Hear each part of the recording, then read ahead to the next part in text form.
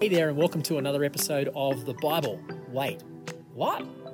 Yes, this is the podcast that unravels the mysteries of the Bible's most perplexing, puzzling, and thought-provoking passages. My name is Rowan, and each session I'm joined by a member of our team at C3 Church Camden, Picton and Thirroul as they quiz me on some of the more complicated, confusing, challenging, and even confronting passages that we read in our weekly Bible reading plan.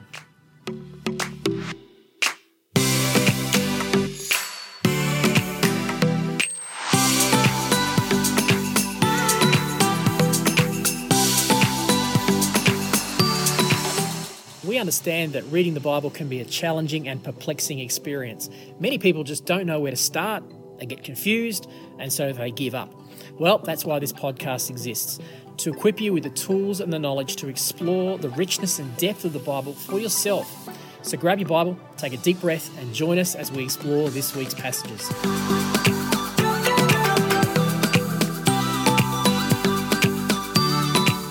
To learn more about us or to get in touch with us at C3 Church Camden, Picton and Thirroul, visit any of our 3 locations websites. That's c3camden.church, c3picton.church and c3thirroul.church. Or you can follow us on Facebook, Instagram and YouTube just by searching for any of our locations' names. So without any further delay, let's dive into today's conversation.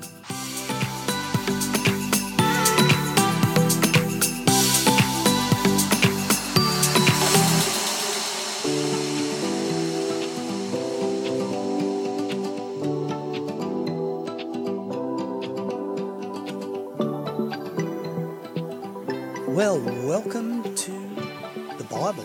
Wait, what? Wait, what? Yeah. Well, Hey, Jeff. I'm really well, thanks, Pastor Rowan. How are you? Yeah, I'm good, thank you. We are backing up, but these 2 podcasts that we've backed up on are several weeks apart, aren't they? Yeah, they are.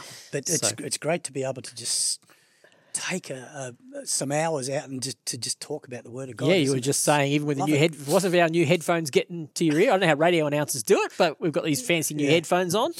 Other than that, we could talk all day, I think you said. Exactly, yeah. Yeah, great. So what we're up to today, we're talking about atonement. Just a small topic, Yeah, atonement. It's a big one. Yeah, I thought, wow. Yes, this is a Thanks, big Jeannie, topic. for Thanks for dumping that one on us, Jeannie. What was the I can't remember. What's the overall topic? For The this one? Do you overall remember? topic is kingdom life. Kingdom life. What it means to live. It's actually kingdom life salvation. So we're going to be doing a series of kingdom life themes, mission, ministry, all that sort of stuff. But this current theme over the course of kind of August is about salvation. It's what it means to be, what salvation look like. Beautiful. So we're dealing with sin, atonement, eternal life, judgment, and so on. Yeah, right. I think Kenny's got eternal life and judgment coming up, I think. Yeah, okay. Yeah. I must admit, I was looking through the preaching subjects and I thought sin, that'd be a good one to preach on. Ah, yes. You could really, fire and brimstone that one, couldn't you? Yes, Jeff. Anyway, we're going to speak about atonement today. Atonement. Now, that's a word that we throw around quite a bit, isn't it, in Christianese? Actually, if you and like. deeply misunderstood too. Yeah, okay. So I had a look in the dictionary to try to make sure that I understood what atonement means. And so the dictionary meaning says to making amends for a wrong. Mm-hmm. So that's not bringing a religious idea into it. That's just what the dictionary says. So, making amends for a wrong. There was a religious meaning, which said a ritual to remove obstacles, stopping reconciliation with one's God. That's good. Yep. And then there was what they said was a biblical idea that says to suffer the penalty for sins, thereby removing the effect of sin from the repentant sinner and allowing him or her to reconcile to God. Mm-hmm. Which I guess they all make a bit of sense, don't they? Yeah, they all have aspects in them, good aspects of what I think the biblical doctrine of atonement is. It's certainly not I wouldn't say they cover all aspects of it, but they have a big part of it. Okay. Now, as Pastor Rowan, what is your What do you think atonement means? Well, I'm glad you asked it. First, I'd say this. The word, this might not be obvious if you look at the word, but if you take a step back from the word, the etymology, which means the way the word has come about, it actually is a 3-part word, at one meant. At one meant. And Okay. we turn it into atonement. But if you look at the word, you go, oh, of course it means at one meant. Yeah. And what it actually, that carries with it that concept of that reconciliation one you mentioned, being reconciled to God. It's actually 2 parties being reconciled or reunited, coming back to one. Yeah. They were apart and now they're being put back together. So the process of putting 2 things that are apart back together, back to one. So that's the at one meant, the atonement. So there's that component. That's where the English word comes from. Where this gets challenging is that the Hebrew word, atonement, is actually a principle that we're going to see. We're going to do a whole stack of scriptures in Leviticus, and we're going to do some Hebrews scriptures. And we're going to see that the practice of atonement in Leviticus was a ritual practice, which is like the religious one you read there, the ritual practice of atonement. So the Hebrew word is kippur. There's a day in the Jewish calendar called Yom Kippur, where Jews still practice today. I happened to be in Israel when Yom Kippur was on, and literally everything shuts down. It's like Good Friday. Yep. Nothing's open. It's their holiest day of the year. There was a whole lot of secular Jews went to the beach, so there was some stuff happening, but apart from that, all Orthodox Jews don't do anything. So the word kippur has 2 different meanings. They actually seem quite different from one another. One is a ransom, which you picked up in, what was your meaning there? It was like something paid for something. What was the first meaning you gave me? Making amends for a wrong. Making amends for a wrong. So that sense of ransom, that sense of substitutionary. I've done something wrong. I need to make amends, or I need to pay a penalty. Yeah. And it's found in, I think there's a principle in Leviticus where, if an owner's ox gores somebody else, they could be, they could and kill a slave or something. They could make an atonement. They could pay a wrong to compensate. It's a compensation thing. So there's that aspect of it. The ransom component. There's also a different aspect of atonement, which we'll come to. It'll come up in our conversation, which is similar, but slightly different in the meaning, and it has to do with this whole concept of joining 2 things together, of a reconciliation of 2 things that were apart coming back together. So in its essence, that's what it means. It means an aspect of what is the process by which 2 parties that are at odds with one another being reconciled. Yeah. Okay.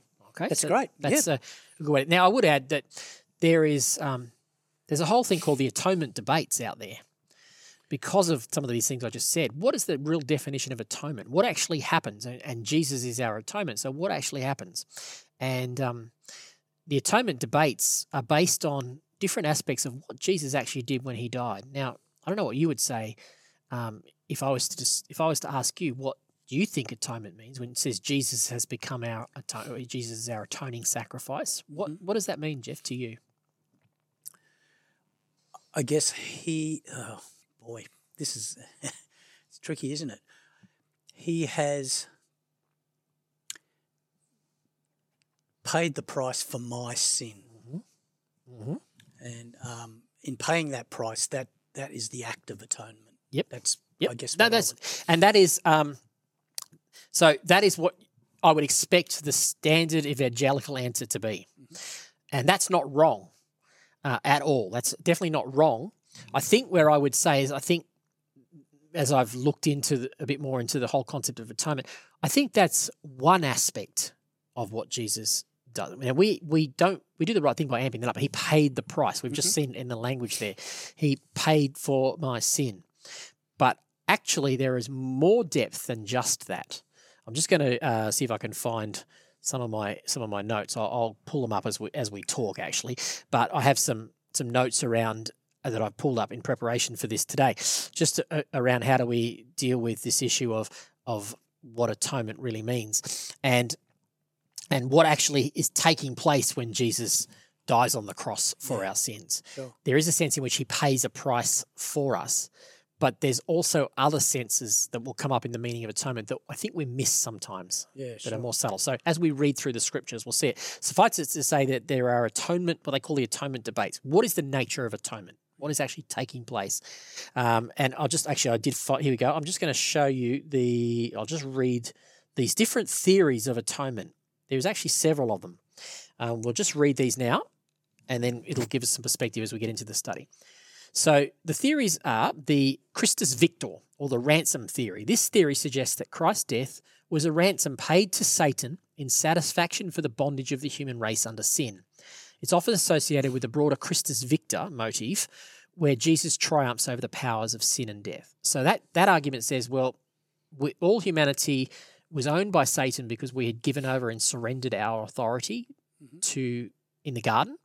And a price had to be paid, a ransom had to be paid, and Jesus paid that ransom to buy back, you see this is all New Testament language, buy back from the devil the authority of humanity. Okay? Fair enough. Fair enough. I'm not sure I agree with that one. But so you can see aspects of it, right? Yep. But yes, that's right. The satisfaction theory is number 2. Proposed by Anselm of Canterbury, this theory proposes that Christ's death was necessary to satisfy the honour of God, which was injured by human sin. So this is not buying back from the devil. This is actually satisfying the honour of God because God has been dishonoured by human behaviour. The debt of sin could not be paid by humans. Sorry, I lost my place there. The debt of sin could not be paid by humans. So Christ, being both divine and human, paid that debt on our behalf. What do you think of that one? Yeah, that's coming closer to what I think. Yeah. This is one I think you'll probably resonate with the most. Number 3 is the penal substitution theory. This is rooted in the Reformation. This is why evangelicals would hold to this one. This theory, particularly popular in Protestant theology, posits that Christ took the penalty of sin upon himself as a substitute for us. It carries legal connotations, suggesting that God's righteousness and justice required punishment for sin, but his love provided Jesus as a substitute to bear his punishment. Yeah, okay. That's pretty good. Pretty good? I'm not real sure about the punishment for sin. Mm-hmm. I think they maybe could substitute a different word there, but anyway, go on. Okay, That's good. So you picked up something there because that's a pretty standard belief that God punished Jesus for us. And there are a lot of people who go, no, God didn't punish Jesus. Mm-hmm. Okay, so that's the nuance there. You've picked up on something. Number 4, the moral influence theory. This theory emphasizes Jesus' death as a supreme example of self-sacrificial love intended to draw humans towards love for God and for one another. Rather than appeasing God's wrath or paying a legal penalty, this view sees atonement as a demonstration of love that is powerful enough to transform hearts.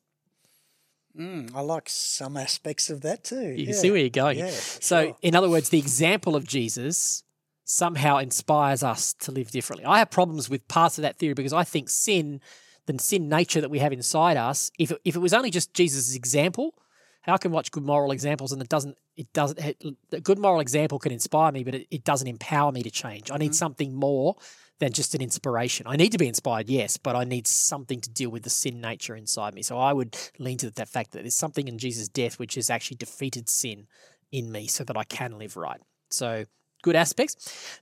Number 5, the governmental theory proposed by Hugo Grotius. This theory suggests that Christ's suffering was a divine demonstration of the fact that God's laws had been broken by sin. It emphasizes God's moral government rather than his personal honour or legal justice. I'm not even presuming to know exactly what that's saying. I need more information about that one. I can't really grasp that example. I'll have to dig into that a bit more, or maybe ask GPT or find a commentary to give me a bit more. Number 6. This one is deeply rooted in the Day of Atonement, the Yom Kippur, the scapegoat theory. According to this theory, Jesus functions as the ultimate scapegoat, absorbing and exposing the violence inherent in human social structures.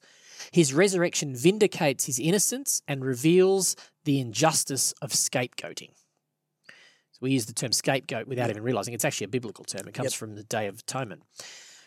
Number 7, the last one listed here is the recapitulation theory, proposed by Irenaeus of Alexandria. This theory holds that Christ, through his incarnation, his life, his death, and his resurrection, he reversed the course of human decline into sin by recapitulating or redoing human history in himself. So rebooting the human history program. My notes go on to say, each theory reflects different scriptural emphases and theological perspectives, and most Christians find value in multiple theories rather than just strictly adhering to just one. Yeah, I think I could take a bit from here and a bit from there and put it together. And I don't remember hearing about love in there at all, but I think Jesus' love for people, maybe there was kind of I think they're in that referencing it when they're saying his selfless denial of Yeah. giving up of himself is love. There's a moral aspect there. Yeah, in the same way that, you know, if one of our children committed a sin that deserved death, we'd say, let them live, take me. Take me. That's right. That's the selfless love component. Yeah. So the reason I thought it was important when we're talking about atonement, just to bring this up as an introduction, is that I've only become aware of this in the last few years, but these have been debates that have been raging through church history. Yeah, sure. And it's just that Protestant churches, and some of our listeners will just emphatically stick to penal substitution one. They'll go 100% that the rest are all heresy. I don't believe that. I think there are aspects, and I think there are some problems, even with the penal substitution theory that I've come to realise, which is the one I would probably stick closest to, but I think there are some problems when I now go back into Leviticus and I actually look at what was the process of atonement.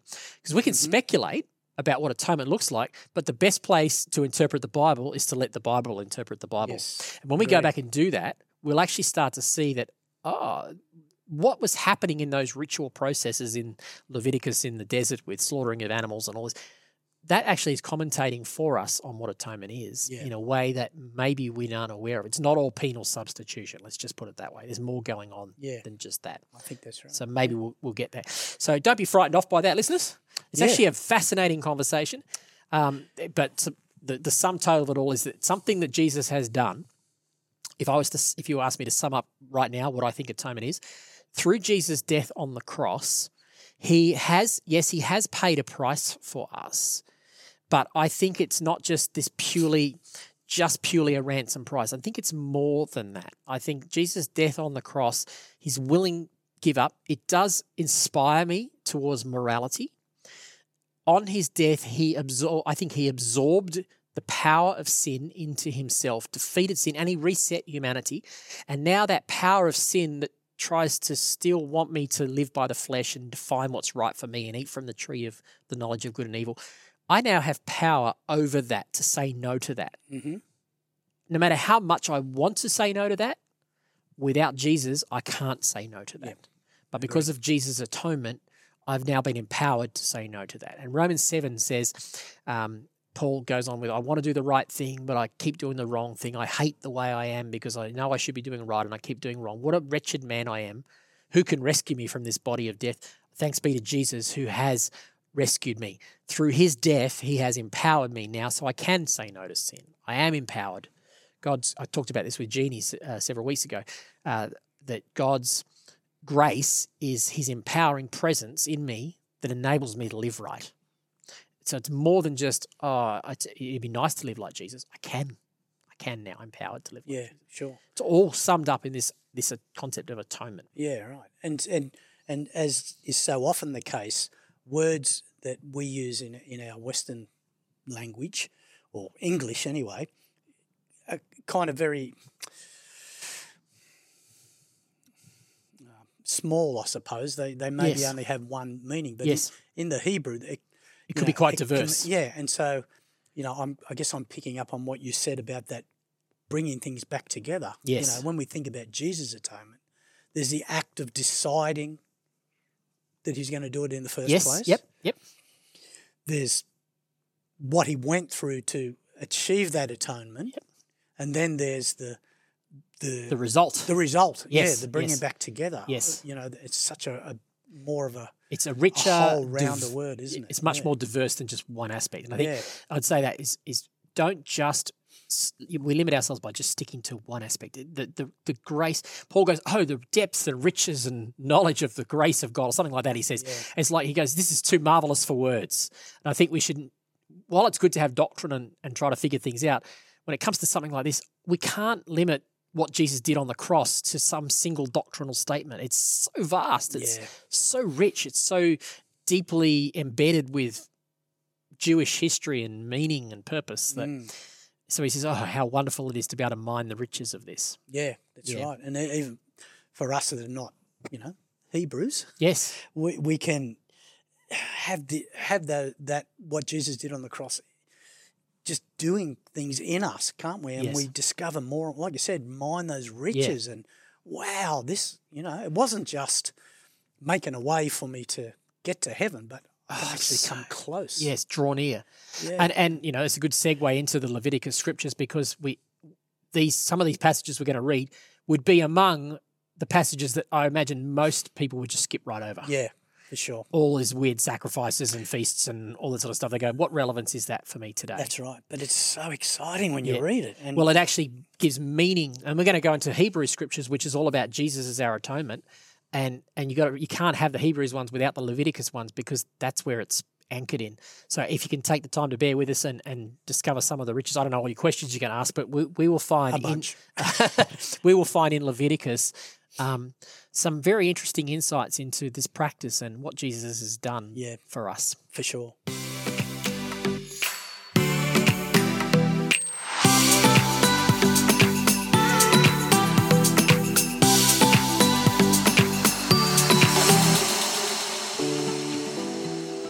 Okay, we're going to be having a look at Leviticus chapter 16 as part of our discussion on atonement. So I want to read from verse 2.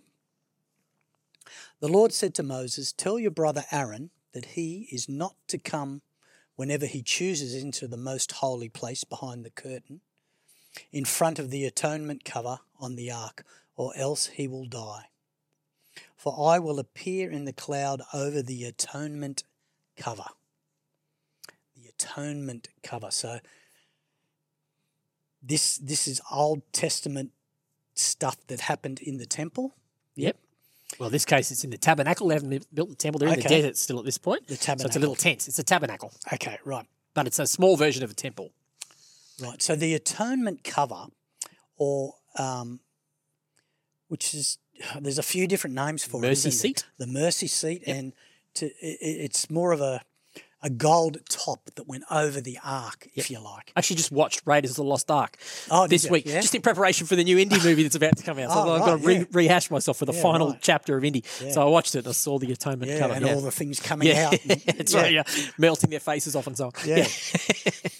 So the atonement cover was a cover over the atonement, which God had asked them to build. Yep. And it was a place where they would sprinkle the blood on top of the atonement cover, which would be part of the sacrifice for the sin. Yes. Okay. Anything else you want to sort of add there? Well, let's. I said this before. Let's take a step up.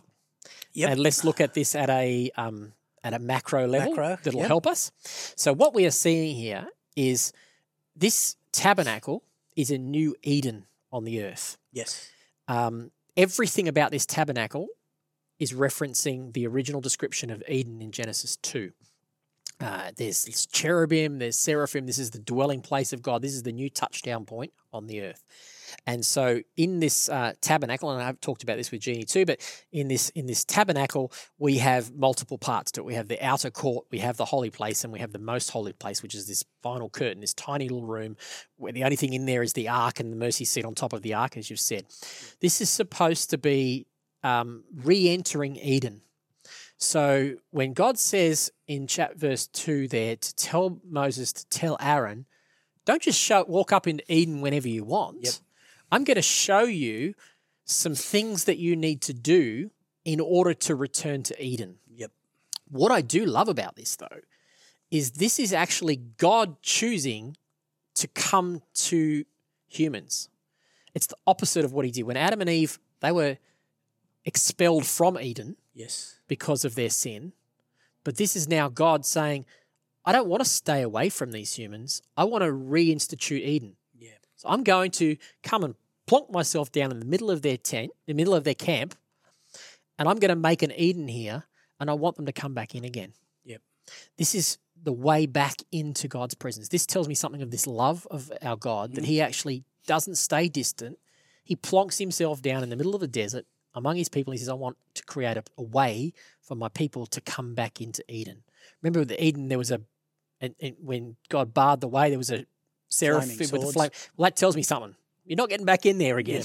Yeah. Or if you are, you're going to be sliced. You're going to die. Yeah. It's actually saying if you want to come back, you're going to die. Well, what we're going to see here in this atoning process is that the way back into Eden is actually death. Yep. Jesus says the way to life is to give up your life. That the way to come into God's presence is to die to ourselves. So this is actually a whole bunch of laws. We call it law. This is Torah. Torah, Torah, means instruction or teaching. This is teaching us something about God and about us. So as we unpack these atonement processes, this is saying you can't just come flippantly into God's presence. However, I'm going to teach you through some ritual practices, some things that are going to look weird to us in the 21st century, some strange things ritual practices that you have to do. But in these ritual practices, you're going to learn something about the process of, one, I want to come to you, but then how do you come to me? How can you come into my presence? So that's the macro 30,000-foot view of what's happening here. That's great. Without that, this just looks like a whole lot of weird ritual. Yes, it does. Definitely. For sure. Let's have a look at verse 34. Kind of when things start to happen. So God, he lays down all these things that Aaron has to do before he's allowed to come into anywhere near the atonement cover. In verse 34 it says, "This is to be a lasting ordinance for you. Atonement is to be made once a year for all the sins of the Israelites. And it was done as the Lord commanded Moses." So this was a yearly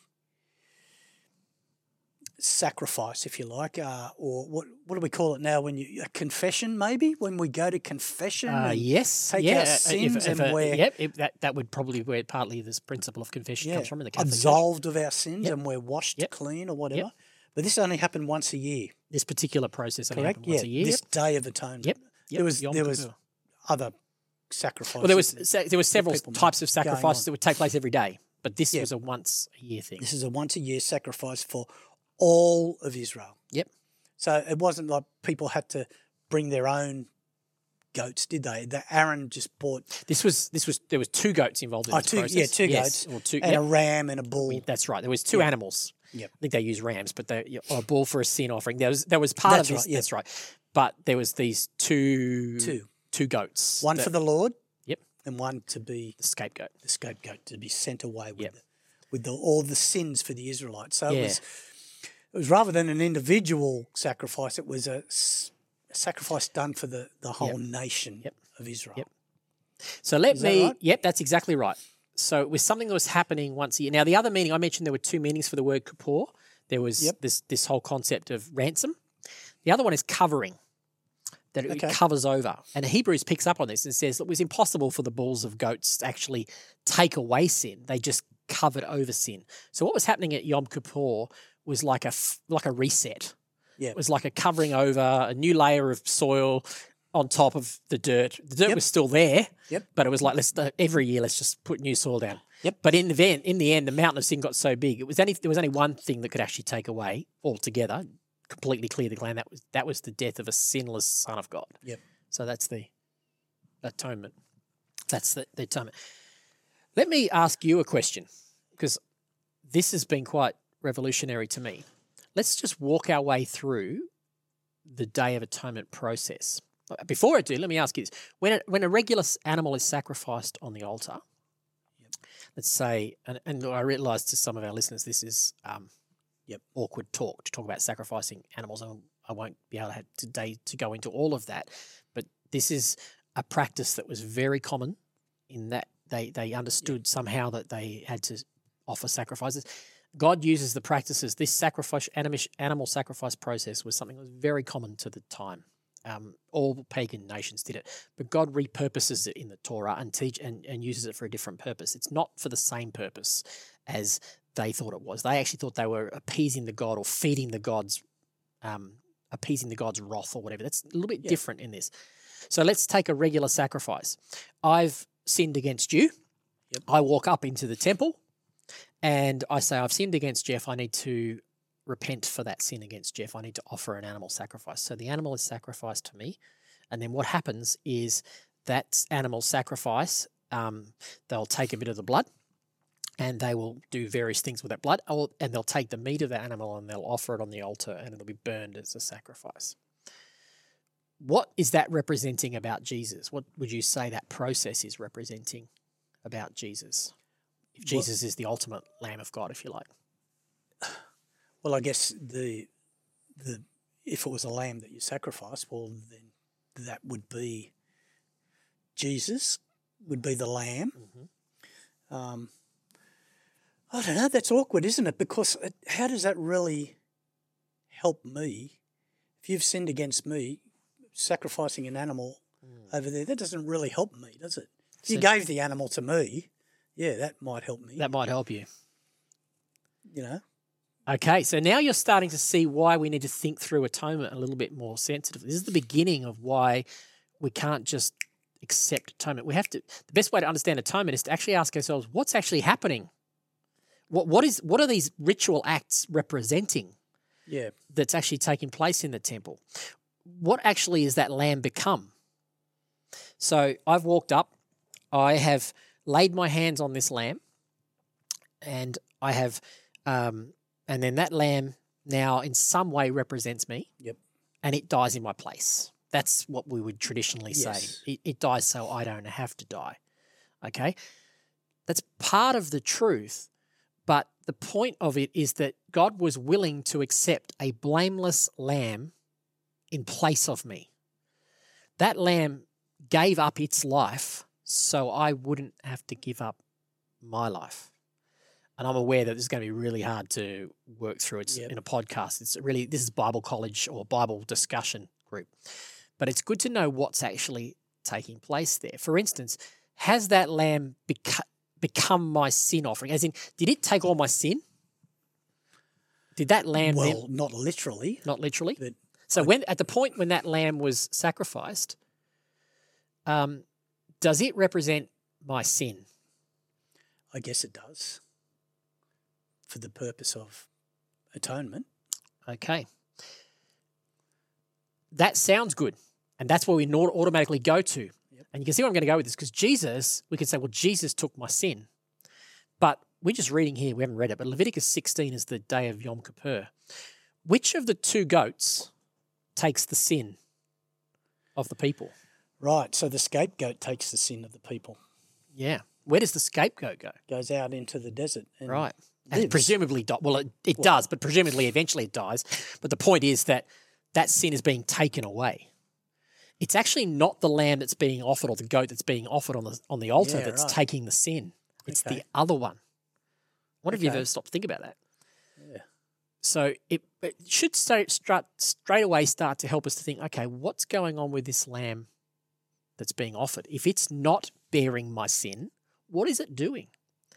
Could you say that's going to start to have implications for what Jesus might have done when he died on the cross? If it's not taking our sin. We use this language almost instinctively. Yeah. It's interesting. So let's let the scriptures interpret the scripture. Okay. So the lamb, and this isn't in Leviticus 16, this is earlier in Leviticus, these are the lamb sacrifices. There's 5 different kinds of offerings, though. I think there's 5 offerings. 3 of them were to do with atonement. One of them is a food offering. There's different things, but the 5 different kinds of offerings: sin offering, fellowship offering, peace offering. They have different names. Yeah. 5 different types of offerings that we just daily practice within the temple. Plus this once a year Yom Kippur and once a year Passover. They were probably the main sacrificial processes that took place. So this is what's actually happening. Let's use Leviticus 16. And apologies if I'm all over the place. I'm just thinking this through. Let's use this passage we're in, the Day of Atonement. So what's happened is the priest has come and he has laid his hands upon the scapegoat and transferred the sins of all of the people into the scapegoat, and then the scapegoat has been led out into the desert. Yep. There's another goat left, which now no mention of that one having sins laid upon it, and it gets offered up as a sacrifice on the altar. So what's going on? If it's not bearing our sins, what's the Torah? What's the instruction? What are we learning about God and the way to God through this animal? Oh, gee, is it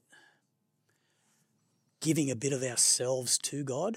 Is that what it's about? Or just saying, I don't know, is it saying sorry? Yeah, tell me. Oh, you tell me. I don't presume to have all the answers, but here's where I'm sitting at the moment with it. Remember, the macro level is God's trying to instruct us in what the process is to get back into his presence. He wants to come and dwell with us, but we have to go through certain preparations, right? So now this other lamb, it hasn't had this goat, lamb, whatever, it hasn't had the sins pronounced upon it, but it's had its hands laid upon it. Now, in the New Testament and throughout the Bible, in the Old Testament too, when the laying on of hands happens, it's appointing a representative. God anointed the king or the prophet are anointed and laid hands on for the purpose of appointing a representative to operate on behalf of another. So the king is operating as God's representative, God's representative on the earth. So when I walk up to the tabernacle and I lay my hand on this animal and say, please sacrifice this animal, I am appointing that animal to represent me. Yep. For all intents and purposes, where that animal goes, I go. So when an ambassador goes into a foreign embassy, it's not just the ambassador, it's the entire nation's, literally, figuratively speaking, not literally, figuratively, that entire governance structure is with that ambassador. So now wherever this animal's going to go, from this moment on when I've laid my hands on it, I'm actually there. Right. Okay. I'm not outside anymore. That animal is now representing me. So what's going to happen is that animal, who is blameless, nothing wrong with that animal. The other one's the one that's had the sin that's been cast out. This animal's a blameless animal. It doesn't need to die. Theoretically, that animal could walk all the way in. It's just an innocent, perfect, blameless animal. It could walk all the way inside the temple into the tabernacle and jump up on the Ark of the Covenant, and God wouldn't have a problem with it because it's blameless. But now it represents me. And because it represents me, I can't get any further than that point because there's a big flaming cherubim there with a sword. The way beyond this is going to require me to die. That animal who represents me now willingly says, doesn't willingly, but it's figuratively representing a willing sacrifice. Yep. And in all ancient sacrifices of all religions, the animal needed to be seen to be willing to be sacrificed. Yep. If it didn't, the sacrifice was seen as off. Yep. The gods weren't favouring that sacrifice. So this animal has to be seen to be willingly offering itself. It doesn't need to die, but it's saying, the animal's saying, I will willingly die on your behalf. Mm-hmm. Okay, so now the way through. So now I'm dead. I'm that animal. I'm dead. But we're going to see this in Leviticus 17 when we get there. I know we're a bit all over the shop with this, but we need to go there. Leviticus 17, twice it says, the life of the animal is in what? In the blood. In the blood. And it says, don't eat the blood. I don't know if you have any questions about that. We might come back to that in a minute, right? Now, some religions say, well, we can't eat blood for that reason. It's kosher or whatever. But in this culture, God is saying, you understand that blood represents the life of that being. So when that animal is on Yom Kippur, on this day, the meat of the animal is now being burned on the altar. Do you know what they're doing with the blood? You just read it. They're sprinkling it on the... They're actually taking... On the atonement seat. Okay. Or the mercy seat. Yep. So that animal has died, and yet that animal is still alive. And that's somehow getting us onto the mercy You seat. got it. Beautiful. So that animal is still alive. Yeah. The part of it has died because I had to die, but I am still alive, figuratively, in the blood. And that blood is now being taken all the way into God's presence.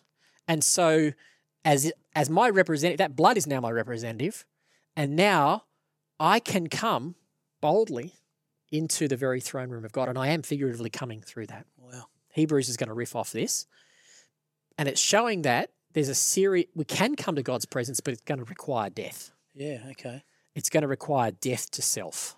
So if to equate that to a Christian life, we turn to Christ, we get our sins forgiven, then we need to give our lives over to Christ. Yeah, we actually die. Yeah, well, we die by giving our lives over to Christ. Yeah. And I think that's the Torah that the Hebrew New Testament's picking up on. If you want to find your life, you give up your life.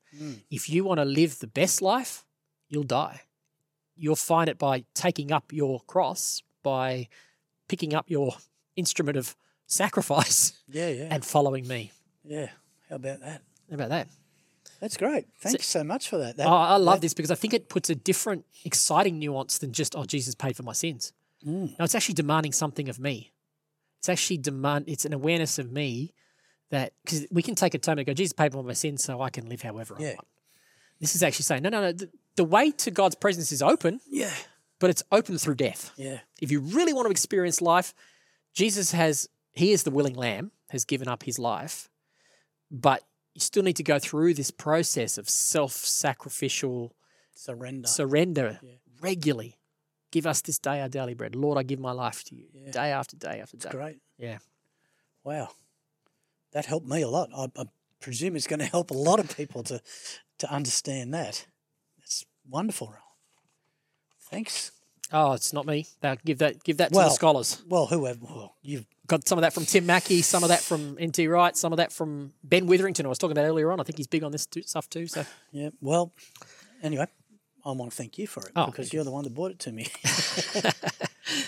Okay, so just my thoughts, my simple thoughts on Leviticus, and we talked about that we can look at it and go, this is boring, sacrifice, blah blah blah. It's got nothing to do with us, but I get excited when I read through Leviticus and I start to think how much thought the Lord has put into this.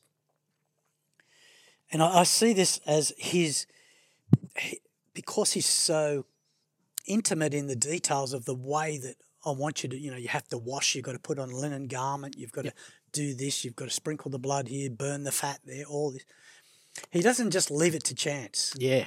He puts it in black and white for us, basically. I want you guys to atone with me. Yes. Is that the right word? To come back together. To come back to me. Yeah, I want to make a way for you to come back. And I want to make it, this might seem difficult, but I see it as him making it easy for us. I'm showing you this, just do this, do this. And, it's going to be right. I think he cares about it and loves us so much that he puts all this minute detail. And when I read it, I go, thank you, God. Thank you for explaining that, he has to take his garments off. So every one of these regulations is Torah. Yeah. Every one of them is teaching us something about us and God. Yeah. Okay. So that's how detailed he is. He wants to reveal himself to us in great depth through every one of them. Why are the garments linen? Why do you have to take this on and put this on?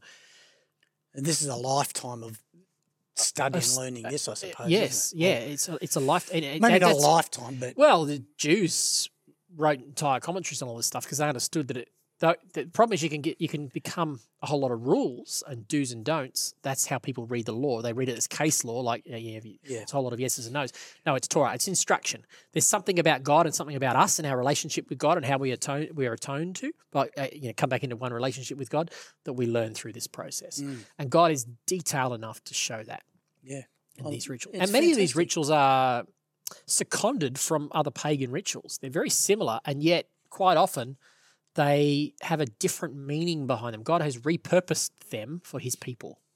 Things that were just common pagan practice, he goes, okay, this is what you know.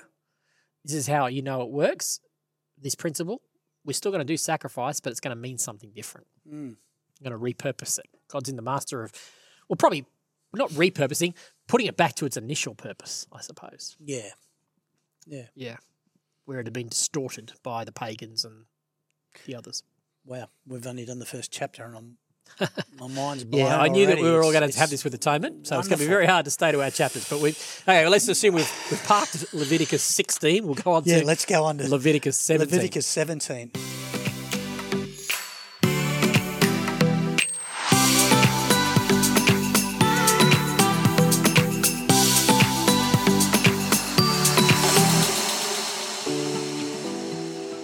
You mentioned, is it this one that talks about about blood? The blood, and I guess we've kind of covered that a bit, haven't we? None of you may eat blood, nor may any foreigners residing among you eat blood.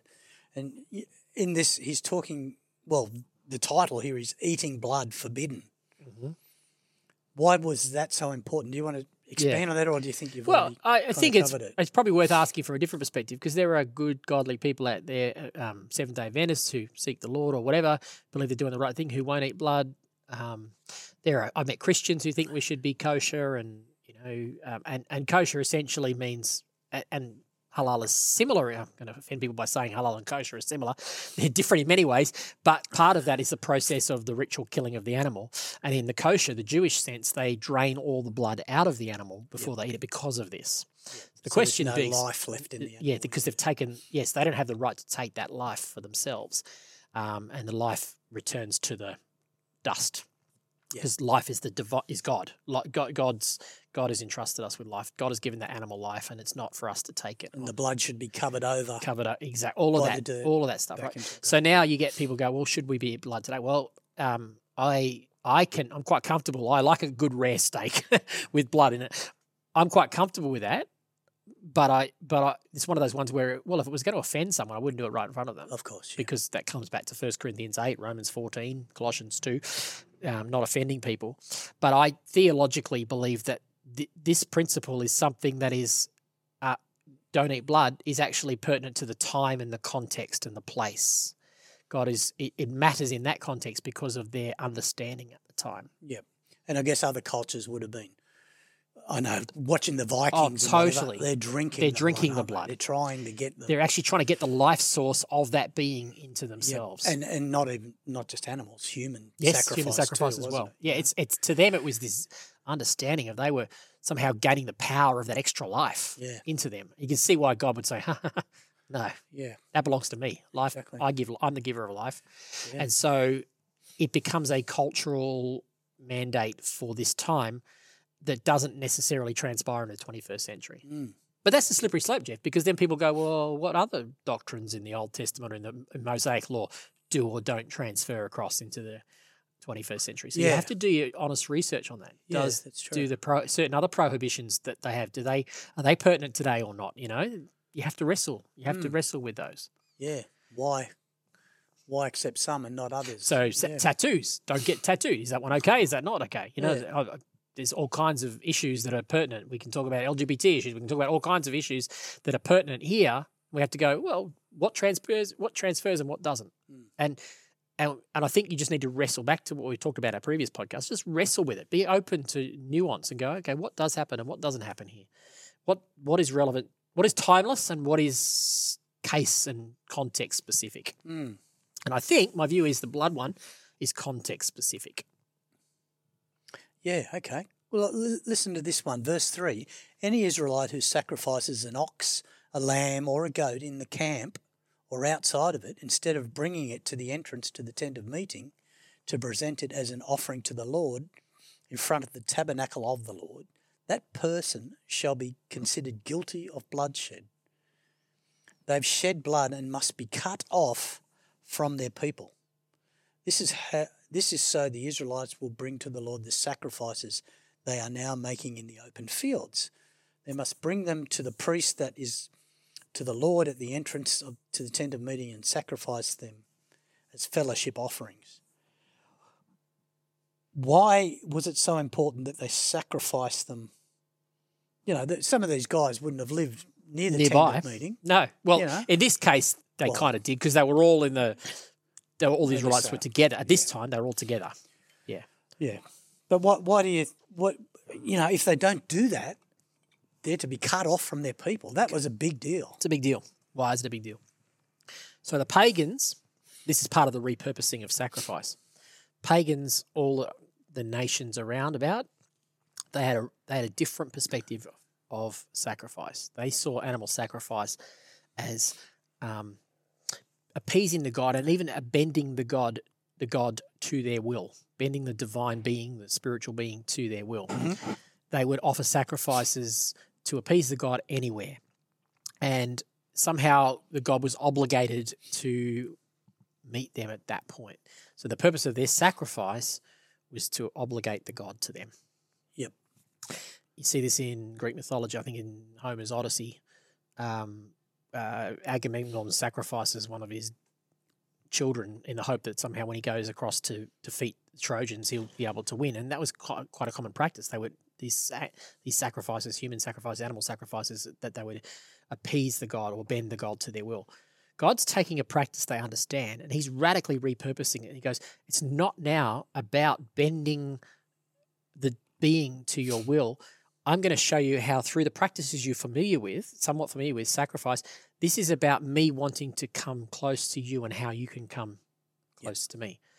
And so he's saying, while you're off doing those animal sacrifices out there, you're not actually doing anything like what this purpose is for. Yeah, okay. Now this is about bring it here because I want to meet with you and this is the way to meet with you. I'm not going to meet with you out there because I can't just show up in the middle of nowhere because you haven't got your heart right. In fact, the very purpose of trying to sacrifice out there is completely wrong. Bring it here and I'll show you, I'll instruct you in the process. Yep. So it goes from being a ritualistic thing to being a relational type thing. It's still a ritual, but for the purpose of showing and instructing on what God wants to do and how we relate to him. And now it's about we're coming to God on his terms rather than somehow out there in the paddocks when we sacrifice. It's like we're now bending the God to our terms, which is defining right for me, taking from the tree of knowledge. You behave for me. I want to make you do what I want rather than God saying, no, I'll come close to you, but you do what I want. Yeah, the reverse. Yeah. Okay, that's great. So I think that's what it's saying there about. That's why it's so hard why God's so strong in this language is he's going, you keep doing that way, you're going to destroy yourself. Yeah. Because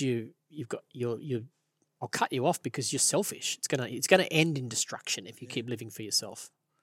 Gee, this is it's so helpful to have someone else have some idea of what this might kind of all be about, rather than just you can just read this as, okay, well if they do that, they're in trouble and whatever. But let's go to the next one. Yeah, but you did a good question. You asked why. Yeah, I guess that's the question. So if you're reading this and you're on your own and you read that and go, well, why did God say he's going to cut them off? Yeah. Well, that's just throw that in Google, start there. Just start there and go, why did that say in Leviticus 17? That'll begin you on the journey. Yeah. I mean, that's a big deal to be cut off. Thrown outside the village or whatever. And that seems harsh. And, so we need to go, well, let's start digging a little bit. Let's start mining. There's a truth under that I'm going to have to find. Yeah. Okay, that's great. Okay, I'm happy there with 17. Ready to move to 18. Yep.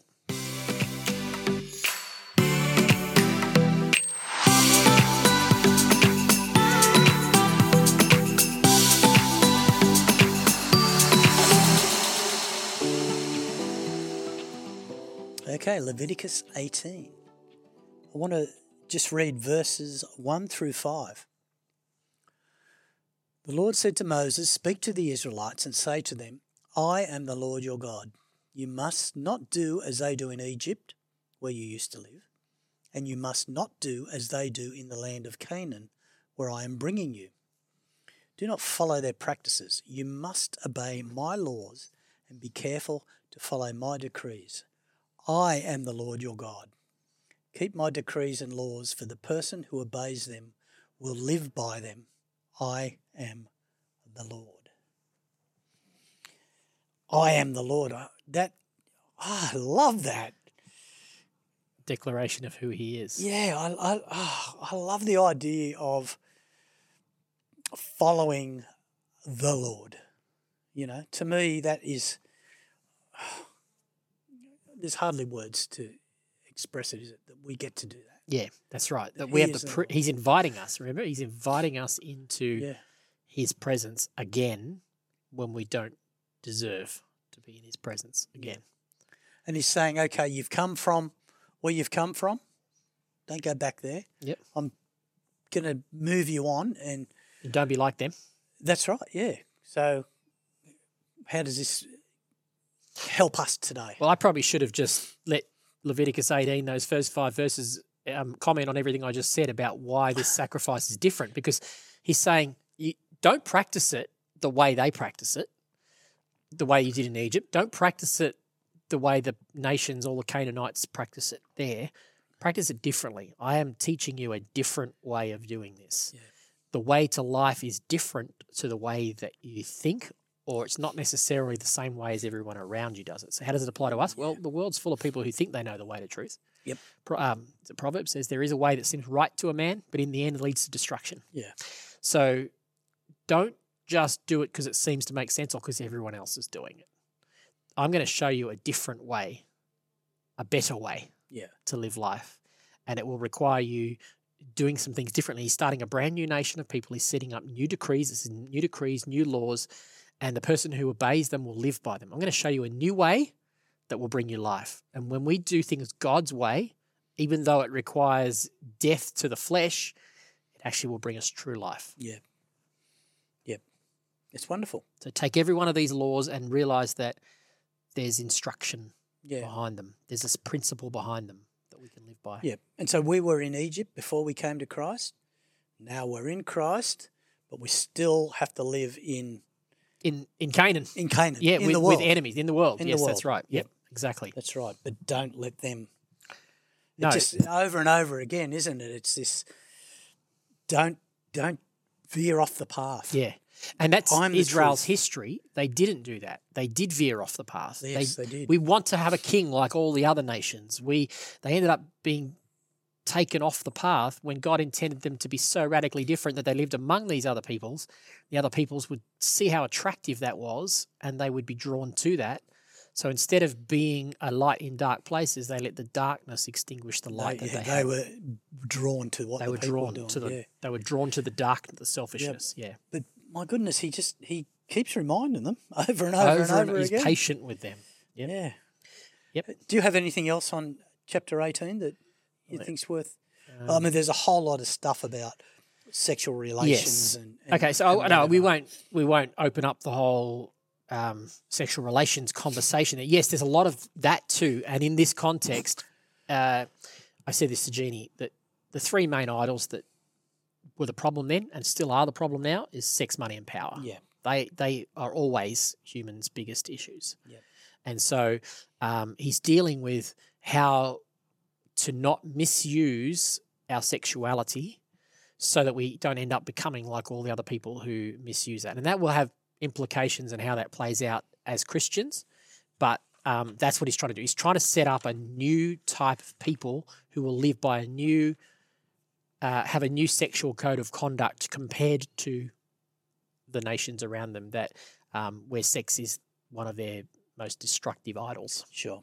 And actually destroys relationships. This is the thing, is misused sex, God's saying it destroys relationships. He's setting these principles in place because he knows that outside of a healthy context, it's destructive rather than constructive. Actually, I'm not even sure that Leviticus 18 was in our readings for that week. I think it might have been 17, 19, something, isn't it? I just thought I thought it needed to be touched on because it kind of it flows flow into on. 19. Yeah. So I thought we'd just Yep. That's Anyway, good. That's there you good. go. Good There you little go. segue there. I thought it was 17 and 19. I went, oh, no. Yeah. 17, 19, 23, 25. That's right. Okay. So what happens in 19 and what has happened in the latter part of 18 is God gives the people a whole lot of don'ts. Yep. Sure. You know, the don't have sexual relationships with, Yep. you know, your mother or your father or your daughter or with animals and all this sort of stuff. Then he goes into 19 and he speaks about all this stuff. Don't turn to idols. Don't go over your vineyard a second time, you know. Don't swear falsely. Don't defraud. Don't rob. All this sort of stuff. And so when I was reading through this, I was thinking, what is God saying here? Why are there all these does don'ts? this come here? And I started to think about this whole idea of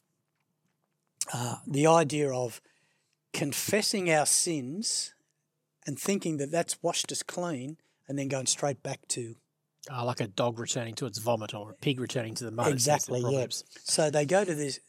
They go to this Day of Atonement celebration where, like you said, the dirt's put over everything. yeah. Everything's fresh again. And it God's all starts going, all over again. I've given you another chance. Yep. Don't just walk away and just live the same way you've always lived. and come back next year, this Yeah, time next year. yeah. Anything could happen in between now Yeah, and then. that's right.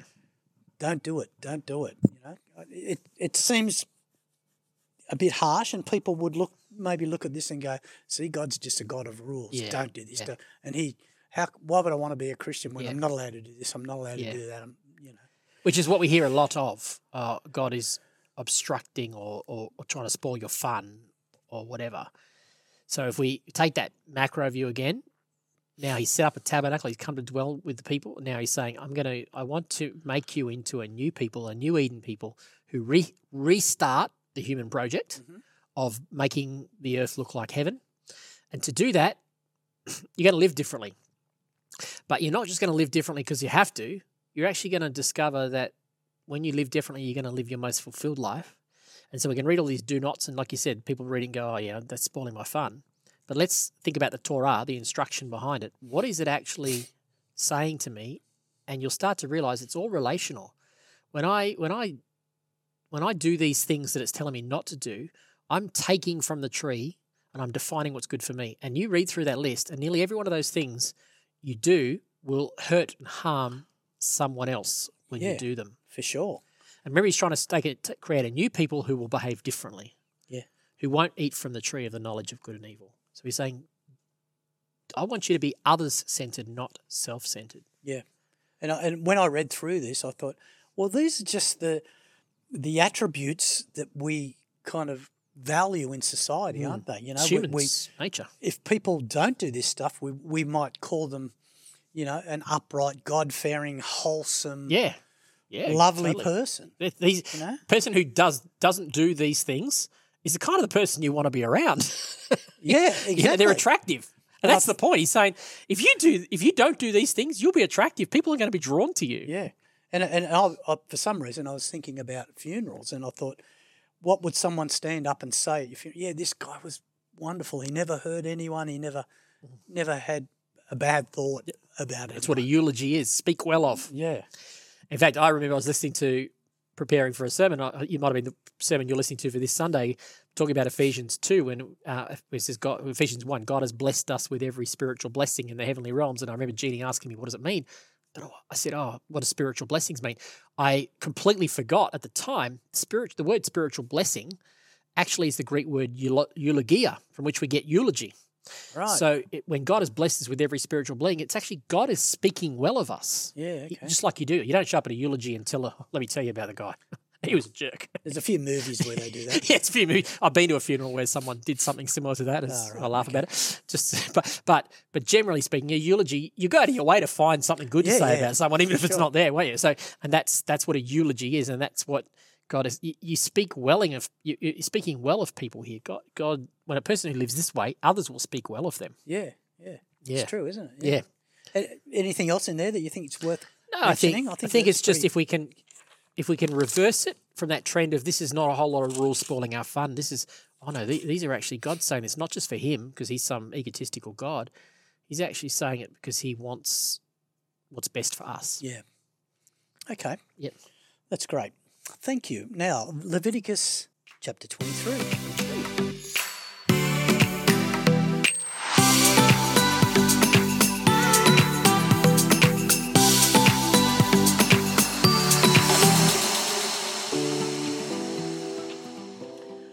So Leviticus chapter 23 is a whole bunch of appointed festivals that the Lord says, I want you to do this festival. So just going through the Sabbath, the Passover, the festival of unleavened bread, the offering of the first fruits, the festival of weeks, festival of trumpets, Day of Atonement.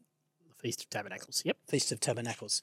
This whole bunch of festivals, and I guess we've spoken about this in previous podcasts, or we will do, that they're all kind of ways for the people to remember God, weren't they? Yes.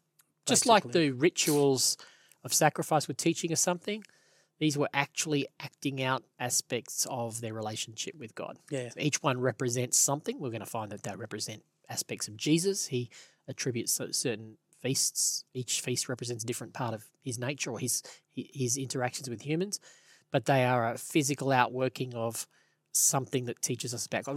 Remember, it's all still Torah. It's all still instruction. It's all still teaching us something. And certainly the Jews today would, when they have these festivals, they would tell the story of what happened, wouldn't they? To help the children learn the next generation. And grow. So they're teaching the children the Torah, so they know how to. That's how they pass it on. Yeah, they use ritual to pass it on. Yep. Yeah. I wish we did that a little bit more. I do too.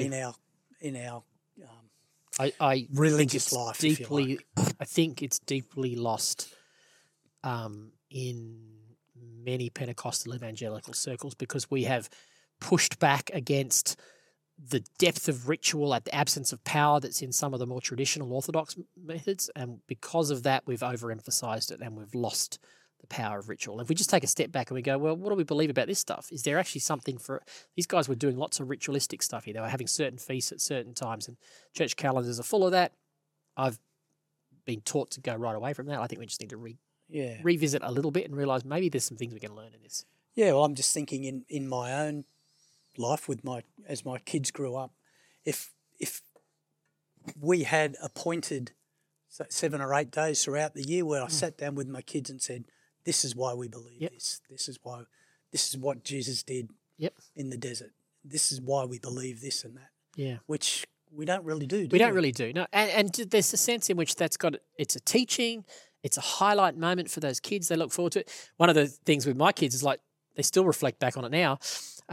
One of the saddest days for them was when President's Conference finished. Yeah, me too. And admittedly, it was I realise it's very expensive for Oxford Falls to cover it and bankroll and all that. But my kids have got so many memories of being together in the city all those years. Yeah, it was formative in them. It was hugely resetting. Had all those spiritual connotations to it because it was like a festival. Yeah, it was like this thing they did every year that they looked forward to. I did as a family. Yeah, that's right. We were only talking about it a few weeks ago, saying that we want to. A bunch of us are going to go back and rent an apartment and hang out in the city again. Yeah. Even if we're not going to the presence, at least you're recapturing something. Yeah, that's right. That's great. Yeah. Yeah, I know. Back in those days, I remember C3 through all used to have hundreds of people going to press. Oh, yeah. Yeah, people from all over the community that weren't even part of the church come to press. It was fabulous. Yeah. It was really wonderful. Yeah. Okay, verse 26 and 27. The Lord said to Moses. That's verse 26. The Lord said to Moses. That's it. It is too, isn't it? It's a short verse. If you want to memorise scripture. I know Leviticus 23:26. The Lord said to Moses. Yeah, okay. The 10th day of the 7th month is the Day of Atonement. So this is happening once a year. Yep. Hold a sacred assembly and deny yourselves and present a food offering to the Lord. Do not work on that day. Do not do any day, because it is the Day of Atonement, when atonement is made for you before the Lord your God. Those who do not deny themselves on that day must be cut off from their people. So this, have I read enough there? It's more I will destroy from among their people anyone who does any work on that day. It's harsh language, isn't it? You shall not do any work at all. This is to be a lasting ordinance for the generations to come, wherever you live. Okay, that's what I wanted to read. This Day of Atonement, more so than any of these other festivals, was like, if you don't do this, this is big trouble. Right. Okay. So in the other tabernacles, there isn't this sense of if you don't punishment do it, if you don't do it. You're cut off. Okay. Yeah, I haven't noticed that before, but not that I read anyway when I was reading through it. No, you're right. I'm just glancing over it now. I think you might be right there. Yep. So it was almost like this is the big one. Yep. Isn't it? This is the main culmination of. And we maybe don't think of that, do we? I mean, we think about Passover and. No, we wouldn't think of Yom Kippur as the big one, but it was to the Jews. Yeah. And like I say, it still is today.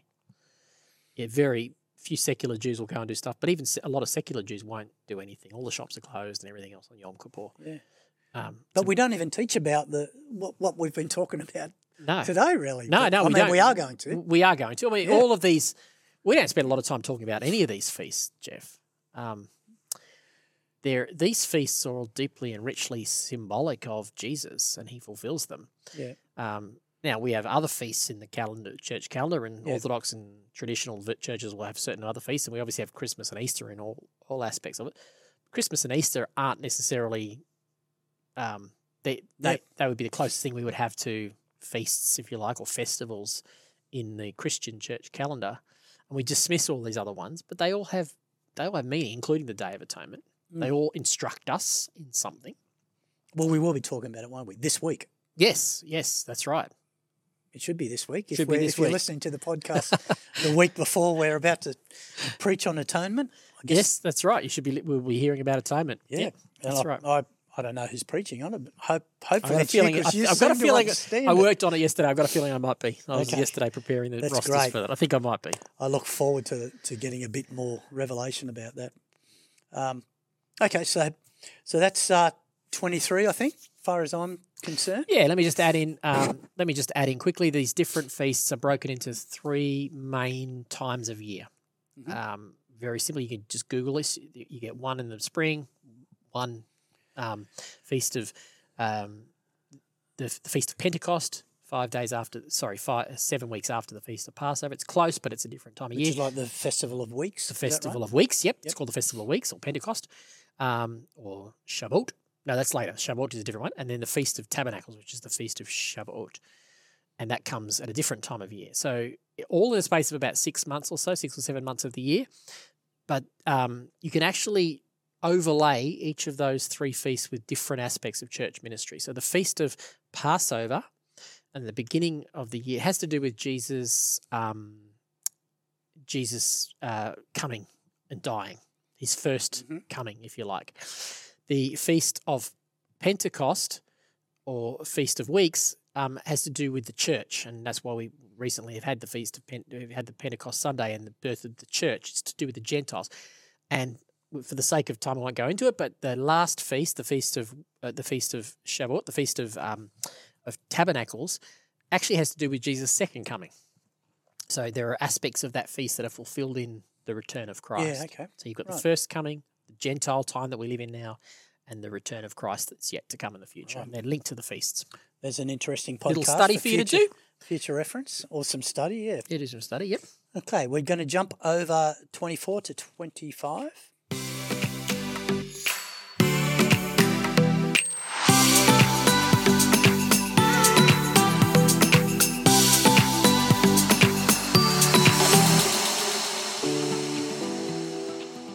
Leviticus 25. The Sabbath year. The Sabbath year and the year of Jubilee. 2 great principles that the Jews were to practice. History tells us that they didn't do any of them. Either of them. Well, yeah, I guess greed might have got in the way. Greed got in the way and lack of trust in God. This is about trusting God's ability to care for us more than ourselves. Yeah. But in more current times with agricultural science, this sort of stuff it's a pretty good idea, isn't it? To Absolutely. let the land fallow, recover and, Yep, absolutely it is. Deeply needs. Little did they know that then. Oh, yeah. It wasn't even, God was obviously wanting to care for the land, but it was about them. Did they trust him? That's the whole concept of Shabbat, of Sabbath, whether it's a Sabbath year or a Sabbath day, it's ultimately, do you trust that I'm providing for you, or do you think you need to define and take for yourself? And so the year of the Sabbath year was what, every seventh year? Seventh year, yep. And then the year of Jubilee was 7 times 7 years. So it was 49. It was the 50th year following the 7 times 7 years. Yep. Okay, and this takes place, or there's a restart at the Day of Atonement. Yep, an annual reset, if you like. That's right, where things were just, the whole, things were given back and oh, sorry, that's the Jubilee you're talking about? The year of Jubilee. Year of Jubilee. Year of Jubilee. Oh, and you're saying the reset, it takes place on the Day of Atonement? Yes. On the year of Jubilee, I believe so, yes. Okay, yep. I hadn't thought about that, but that would make sense, yep. I think that's what I read there. Okay, that would make sense. Yep, here it is.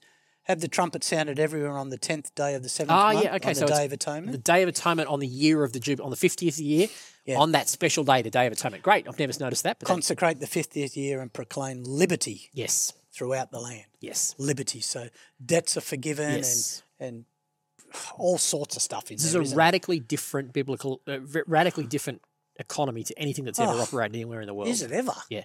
It's never actually, it never worked for the Jews. They never did it. Well, I can kind of understand why they didn't. You kind of think, I've been working for 50 years. I'm not just going to give it back to this bloke.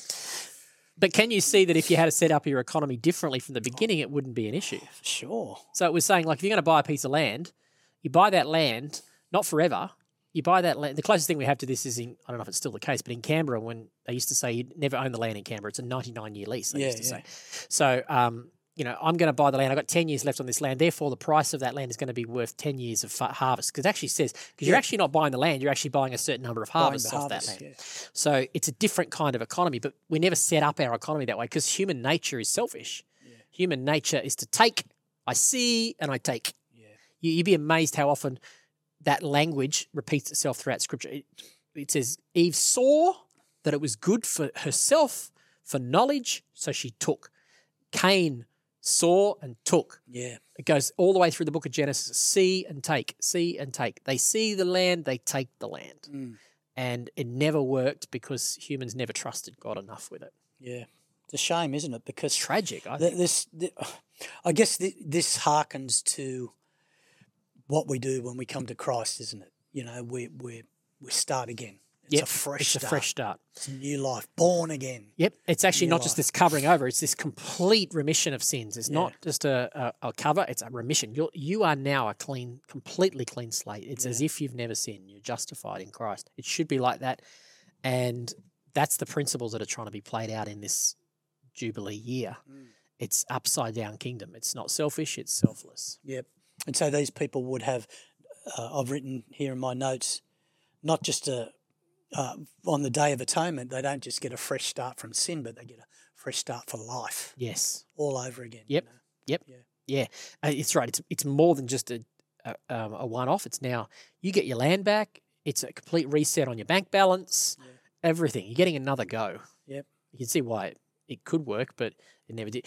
It never worked. I don't know exactly the stats. I had them years ago, so I won't quote exact stats, but something in the vicinity of 80% of the world's wealth is owned by a very small number of people. Yeah. Like 2% of people own 80% of the wealth. It's extravagant, right? Yep. And so sociologists have shown us that if we were to do a Day of Atonement, if we were to, once every 50 years, we were to take all the world's wealth and equally distribute it among every human being, it wouldn't take anywhere near 50 years before it was all back in the hands of the same people again. Yeah, okay. Because, well, it's a mixture of selfishness, sinfulness, laziness. Smart people will take for themselves. It's just not. It's earthly principles rather than kingdom principles. It's like 6 or 7 years or something, and it'd be back in the same hands. Yeah. It's hard to fathom to me, but it makes sense knowing what I know of human nature. Yeah, knowing what I know of my own nature. I tend to spend and not save.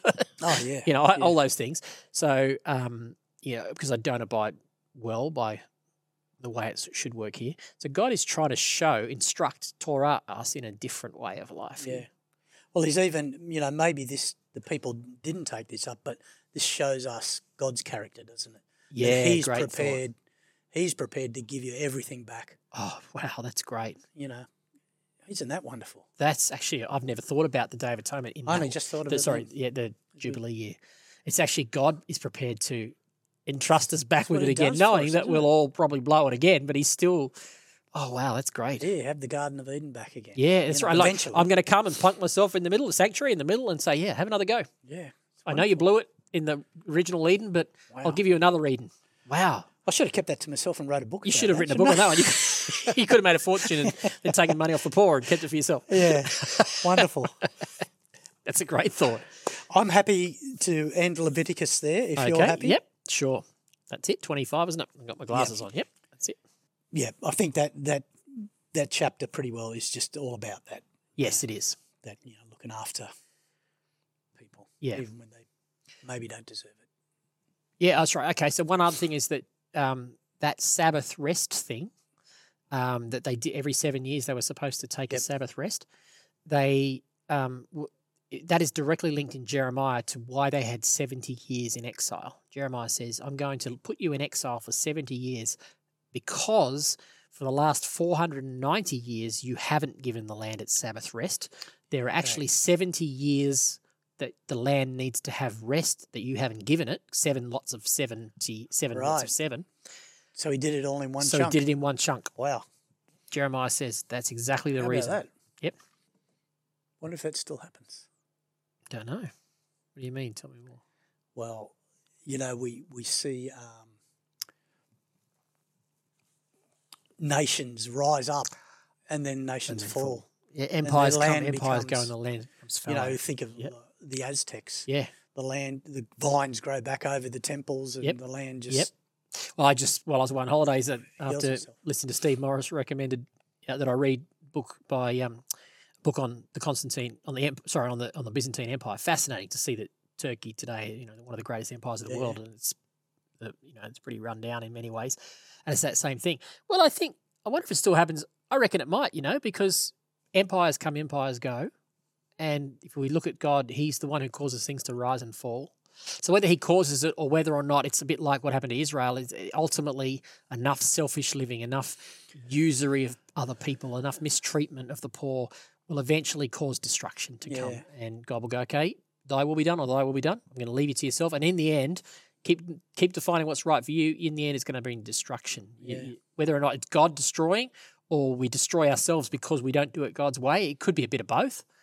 But I reckon that's an interesting thing. Most empires rise and fall every couple of hundred years. Throughout history, it's rare that many empires live more than a couple of hundred years. What is wrong with us? We don't do it God's way, Jeff. Exactly. Yeah. Okay. All right, well, that was a little addendum on Leviticus 25. Now, let's go to the New Testament. Let's go. Okay.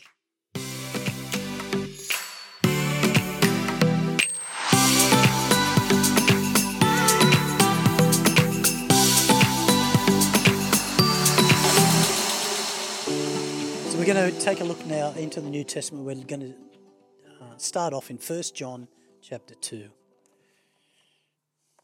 I always have trouble finding 1 John because it's right at the end. It's hard to flick through the pages. It's kind of hidden in here, isn't it? Oh, come on, where are you? I should have put a bookmark in. There we go. There's 3 John. You're getting close if you've got 3 John. Yes, look at that. The page. Oh. Still stuck together, Jeff. Jeff's got a new Bible for those that aren't watching, and or relatively new Bible. He keeps telling me it's not a new Bible, but all his pages are still stuck together. I don't know when I bought. Did I write? I'm not sure. Well, the pages are still. You know what I used to do when I used to have paper Bibles, Jeff? I'd literally go through and individually unwrap every page one by one by one, so that I wouldn't have that problem. Oh, that's pretty good because this is this. I don't, what, probably 1,000 something pages. Yeah, there's 2,000 pages plus in that. Well, John's on 1,931. Yeah, so it's probably 2,000 pages. My goodness. Okay, it's a long time since I've used a paper Bible, though. So sorry, people out there who think I should be. I use my iPad. Yeah, sometimes I just like to get the paper one out. Oh yeah, lots of people do. Yep. 1 John chapter 2, verse 1 and 2. My dear children, I write this to you so that you will not sin. But if anybody does sin, we have an advocate with the Father, Jesus Christ, the righteous one. He is the atoning sacrifice for our sins, and not only for ours, but also for the sins of the whole world. The atoning sacrifice. I guess that's where we get our modern day thoughts from, that it was just the sacrifice is the atonement, isn't it? Rather than that whole thing that we talked about. Rather than an enlarged Day of Atonement issue. Yeah. And don't get me wrong, some of those five other types of sacrifice, I think I said 3 of those were atonement related. They were this sense of some kind of bringing back together, reconciliation taking place. Yeah. It's more that we automatically assume we know what it means, and hopefully I've just shown today that there's more nuance to the meaning of 7 different versions there of what atonement might mean. So when John says here's our atoning sacrifice, he's loading up in his mind. He's a Jewish boy. He's loading up all his understanding from Leviticus 16, 17, all that stuff we just read. Yep. Yeah. Exactly. Yep. And this is probably not the first time, but this is certainly an instance where we're seeing the Lord Jesus presented as the atonement for our sin rather than the scapegoat. Yes, and we will have the literal scapegoat. rather than that's right, exactly. That this is and was Hebrews, which we'll do in a minute. Immediately before this unpacks this whole concept in much more depth. John's just making a statement here. Right. So let's have a look at verses 3 through 6. It says, "We know that we have come to know him if we keep his commands. Whoever says, 'I know him,' but does not do what he commands is a liar, and the truth is not in that person. But if anyone obeys his word, love for God is truly made complete in them. This is how we know we are in him. Whoever claims to live in him must live as Jesus did." So how does that fit with this mentality of we're not saved by works? This is tricky, isn't it? I was going to ask you the same question, mate. I think we kind of need to read this in what's the right word? With the proper sort of tense of what we're looking at. So we're not, or the proper order, if you like. We're not saying that to prove that you love God, you'll keep his commands. We're saying as a consequence of loving God, we naturally keep his commands. As a consequence, so our works, our behaviour are supposed to be a byproduct that comes from our salvation, comes from God accepting us, Jesus being our atonement, etc. So you got it in a nutshell. Now, what happened historically is the Catholic Church had taught that there were other things you had to do. You had to pay enough money. You had to do all these different things, and then you would be atoned for. And along comes Martin Luther and says, no, that's not how it is. We're saved by grace. The just shall live by faith. And so your works don't save you. And he's absolutely right. But we have now, without realizing it, we have, coupled with self-centered Western Christianity, we have come to think, well, I'm saved by grace. I've got my ticket to heaven, and fail to recognize that, no, there is actually stuff expected of us. And it's atonement language. We just talked about it, is that, Jesus is our atonement. That lamb has been offered in my place, but that doesn't mean I can just flippantly now walk into the presence of God. I've been taken through, in that blood that has been offered on that altar, in that mercy seat. I am now there, but I should be thinking about what it costs me to get there. It cost an animal to willingly give up its life for me. It cost the Son of God to willingly give up his life for me. And that amount of love, you used the word love and you said it was missing from those conversations. That love alone should compel me to want to live differently. Yeah. I should be so motivated by the fact that he loves me so much that I would want to live right.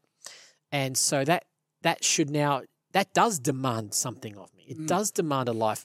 How's he put it there? That this is, he said, what does he say about Which the way? part? I don't know. Something you read there said something about this is how we know. Was it?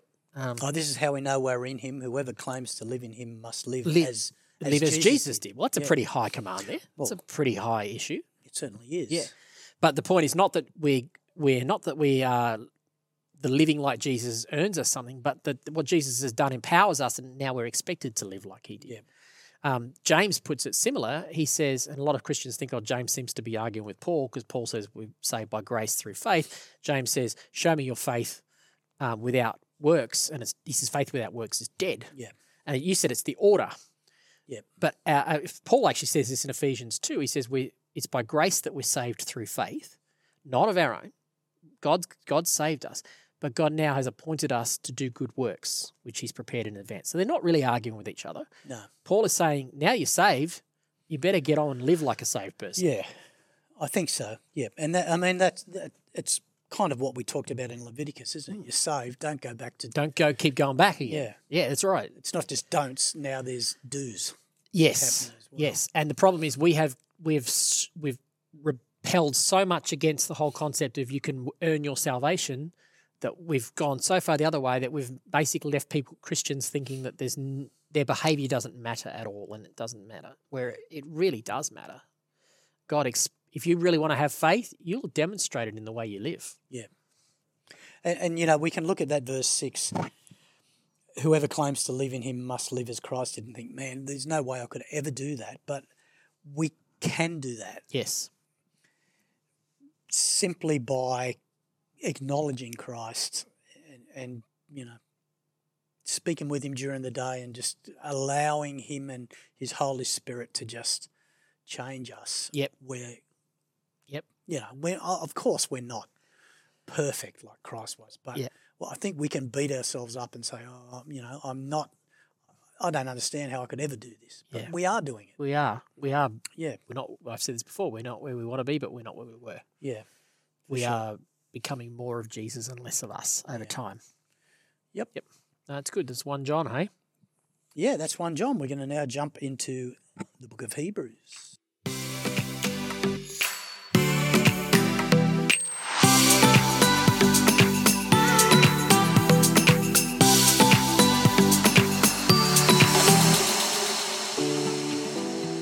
Hebrews chapter 2 is where we're going to begin today. I read through Hebrews, the book of Hebrews, or I guess it's a letter, to the Hebrews. It's a letter to Christians, We don't actually know who wrote this. No, we don't letter. know for sure. We Some people just think say it was the Paul, author. but the author said, some people think it was Paul. I don't tend to think it was Paul, but... It seems a little different. Yeah, it does seem different to his other writings. Yeah. It's someone who probably knew Paul because he references some similar, Barnabas, he references someone who's similar anyway. So I read through it, and the first thing I wrote was, what? And wow. My goodness. I know that Peter said that, or was it Paul said some of Peter's writing was hard to understand? Yes, Peter said Paul's writing is hard to understand. Hebrews is... I reckon he would have said this, whoever wrote this is hard to understand. I think it might be one of the arguments of why people think it's Paul, actually, because even though the language style seems different, it's very deeply enriched by Jewish thinking. Yeah. You can't really understand this if you don't understand Jewish practices like the stuff we've just read in Leviticus. Yeah, okay, let's read verse 2 and 3. For since the message spoken through the angels was binding, and every violation and disobedience received its just punishment, how shall we escape if we ignore so great a salvation?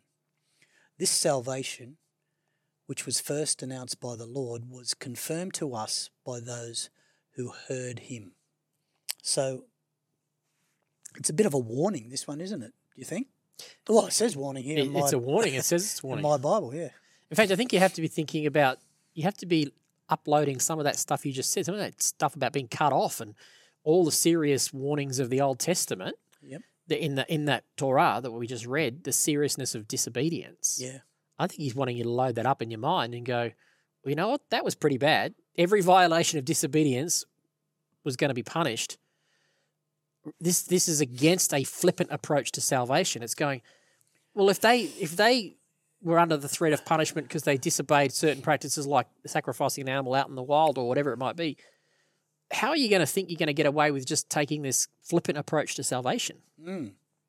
Yeah, so I probably should have read verse 1.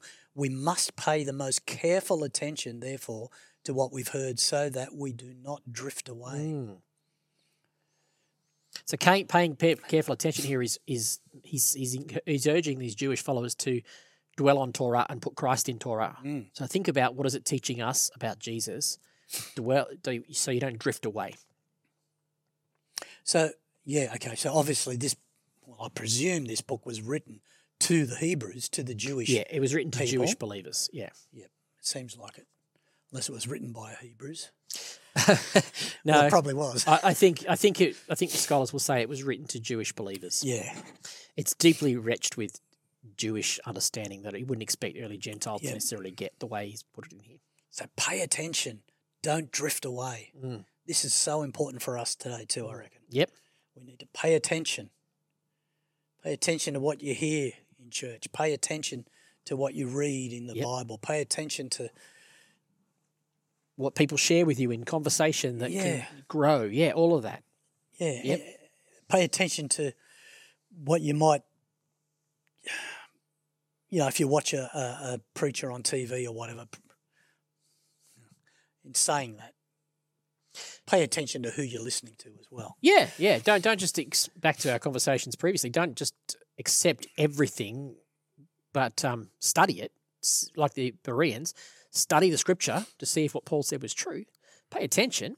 Don't just accept it, but don't be cynical either. There's a way to be genuinely interested in trying to prove something right, not prove something wrong. Right. And so if we ignore salvation, we go back to being judged on our actions, correct? I think that is an interesting explanation of what he could be saying here. Yes, if you aren't going to accept the atonement of Christ, then you're the one who's trying to get into the temple on your own. You better be pretty good, boy. You're going to be cut down. Yeah. If you don't accept that another has died in your path, then you won't just go through a figurative death. You'll actually go through a literal death. Yes. Right. So you're going to be judged by your actions unless you've got someone to make atonement for you. Yes. Now, don't get me wrong. We're all going to be judged by our actions. Yep. It's a different kind of judgment. Sure. Jesus makes that very clear. He says everything you say will be proclaimed from the house. Everything will be put out there. You'll be judged for every careless word you've said. It's not that we won't be judged. It's a difference. It's the nature of the judgment. And Paul, one will lead to condemnation, separation from God, and one will lead to whether or not your actions will be wood, hay, and straw, or refined by silver and refined by the fire. So whether or not things that we do will actually last into eternity or be burned up. That's the way out. If we're Christians, our actions will be judged that way. Some of it's going to be fruitless. Hopefully, by God's grace, as we live this way, it will last into eternity. It will have lasting consequences. Yeah. But if we're outside of Christ, good or bad, there's ultimate death. There's ultimate death. Yep. Yes, that's right. So that's a bit scary, but then let's come back again to verse 9. But we do see Jesus, we talked about this before, who was made lower than the angels for a little while, so he became human. He's now crowned with glory and honour because he suffered death. So he went through that atoning sacrifice, so that by the grace of God, he might taste death for everyone. There's that atonement language right there. Yeah. Beautiful. Yeah, so we are now we're in Christ, Paul says. So we are now, when Jesus dies, we are dying with him on that cross, and he has tasted death on our behalf. He didn't need to. It wasn't fair, basically. It wasn't fair that Jesus died. He didn't need to, but he willingly did. Yeah, that's right. Yeah.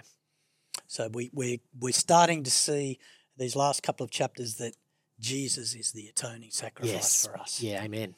Okay. Verse 14 through to 18. Pay careful attention to this, Ron. Okay. Because I'm going to ask you to put this into your own words because I think it's a bit tricky. Since the children have flesh and blood, he too shared in their humanity, so that by his death he might break the power of him who holds the power of death, that is the devil, and free those who all their lives were held in slavery by their fear of death. For surely it is not angels he helps, but Abraham's descendants. For this reason, he had to be made like them, fully human in every way, in order that he might become a merciful and faithful high priest in service to God, and that he might make atonement for the sins of the people, because he himself suffered when he was tempted. He is able to help those who are being tempted. It might be better to read that in little chunks rather than a whole thing, but it almost sums up the gospel here, do you think? Tell me how, sums up the gospel? What do you mean? Of what Jesus... Of the process of what Jesus has done? Yeah. I don't know. Anyway, put it in your own words. That's what I've got written here. Put it in your own words. Is that too much? Can you make it into simple language, or do you want to look at the International Children's Bible or something like that?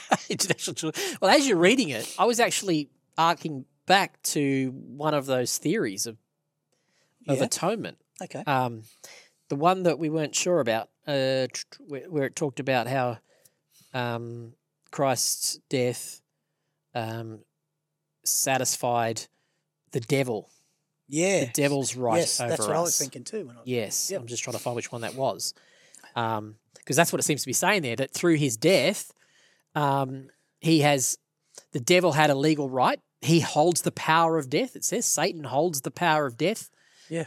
And Jesus, becoming human, has arrested that power of death back from him because death had no hold on him, even though Jesus, all humans were under the power of death that Satan owned, because Jesus was sinless and representing us as a human. He has actually arrested that power back and said, no, I'm a new type of human.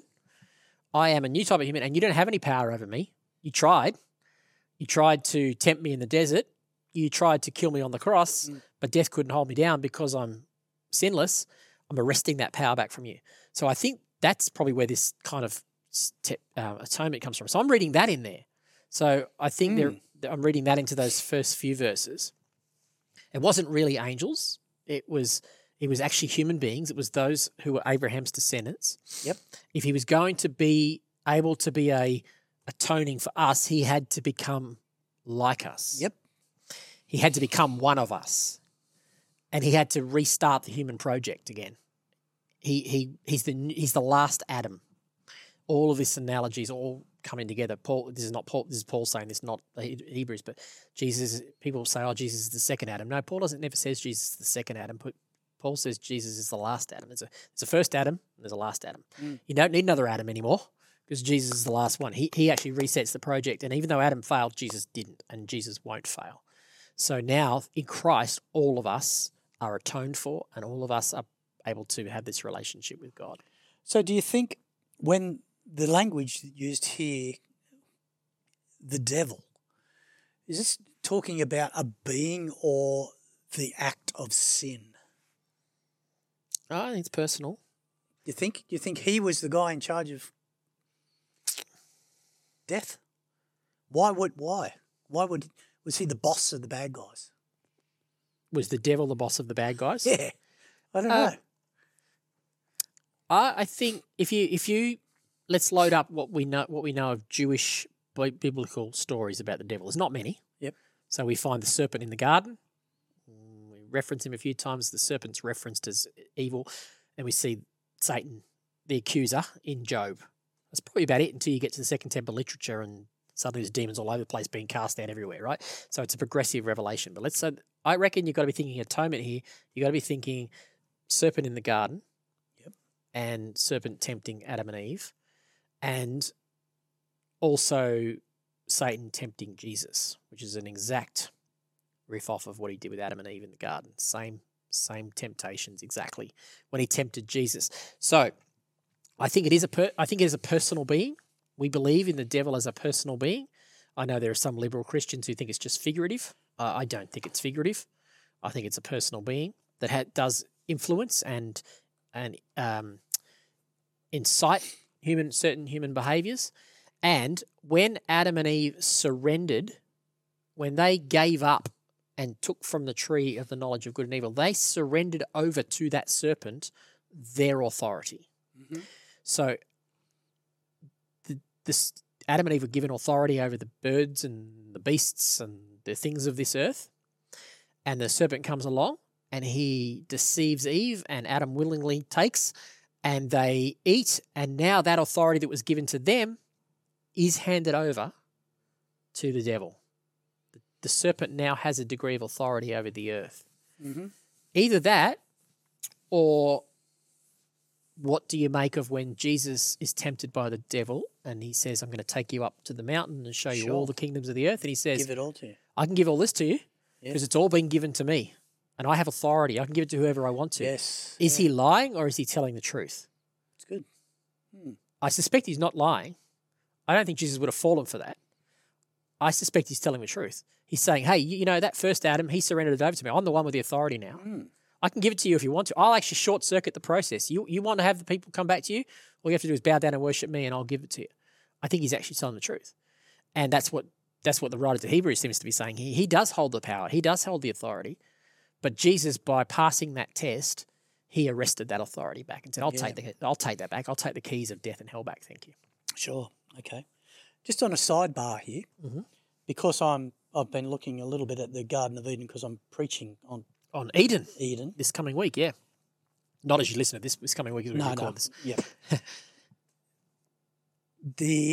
You mentioned it just then, the serpent in the garden, or Satan in the garden. I was just wondering, did Satan actually come into the garden? Because the garden was free of sin until Eve took from the tree. Have we got this idea of the Garden of Eden being this giant thing, or, it says God put a garden in Eden. So maybe it was like a 1 acre garden with walls around it. Eve went for a wander out into the world, and that's where the devil spoke to her. There's nothing there to say that that's what happened. Yeah, I don't know. But I just thought, maybe I'm shaped by Michelangelo's famous painting of the serpent wound around a tree. You see, we're shaped by that, aren't we? This is what I was talking to the boys at. Yeah, I would also say we're shaped by this whole concept of sin can't exist in God's presence, though. Yeah. Because we've just talked about God walked in the garden. Yeah, but we've just talked about the fact that God planted himself right down in the middle of a sinful people. We've just talked about how God came and He did, yeah. tabernacled. Jesus came and tabernacled right in the middle of evil people. So, all right. So I wonder if the idea of in the garden there was no sin, is that? I wonder. The Bible doesn't actually say that, but we think that, don't we? We think that. I'd be more inclined to go down that path. Yeah, it's interesting, isn't it? I'd be more inclined to think that that we're imposing things on the scriptures that aren't there. I really do think that we overemphasize this thought that God can't dwell in the same place as sin. And it has all kinds of implications for us that we haven't really thought through. Yeah. So it leads us to think, well, if Jesus became sin on the cross, God the Father abandoned him on the cross or something like it. It leads to those kind of beliefs. The problem is, it seems to me God is constantly trying to come close to us. Yeah. He's not aloof. There are consequences and there are ways back in, and it's going to require death to self and all that sort of stuff. But God is constantly coming. Well, God came and spoke with Moses and Abraham. Yes, he did. They weren't. And Satan showed up in Job chapter 1, right in the middle of, right at the throne of God. Yeah, that's right. Where have you been, mate? Yeah, exactly. So maybe we shouldn't read too much into that. It's just interesting. Well, it's nothing to, like I said to the boys the other night, it's not, we don't live and die on these things. We can even make a bit of a joke about it sometimes. Yeah. But I just find it interesting how our thoughts and our ideas are shaped by our culture. Yep. Even by, like you say, a painting or a picture on the front of a Christmas card or something. That's what it was like. Yep. And we automatically do that. Yeah. Well, you mentioned the garden and the walls around the garden.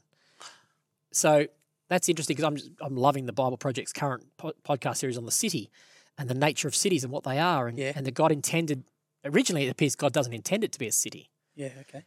It's a garden. God's paradise is a garden, not a city. And cities throughout time have tried to capture gardens within them. But why did cities appear in the first place? Cities appear in the first place because as people grow and spread out on the earth, they are afraid of being on their own, so they gather together. What is an ancient city known by? How do you demark an ancient city? You just said it's the walls. It's the walls around the city. Yeah. So what are the walls for? To keep the bad guys out. To keep the bad guys out. To defence. Yeah. So in an ideal world, you don't need walls around a city because there's no badness in the world. So, it's just fascinating to think about. This could be a whole nother podcast as well.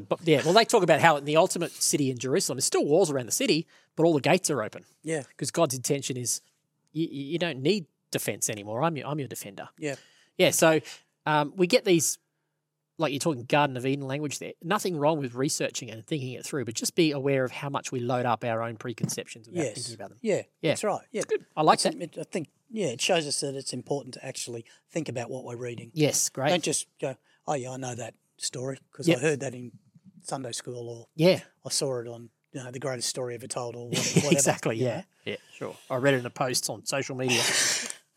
yeah, it's just, I don't know. I love this sort of I'm stuff. amazed how many posts people post on social media and then just like them. And I thought, have you actually thought about what that said? Have you actually asked a few questions of that before you liked it? I know. I'm pretty careful of that. Yeah, And me. I was explaining this to my granddaughter the other day. I said, do you know why we say amen at the end of something, that we agree with it and, we give the glory to God and whatever. But if you don't agree with it, you don't have to say amen. Say amen. Just keep your mouth quiet. Yeah, that's it. Right. Your mouth shut. It's good. Good way to instruct them. All right, that was Hebrews 2. Anything else in there? That's it. All right. Thank you. Let's move to Hebrews chapter 3.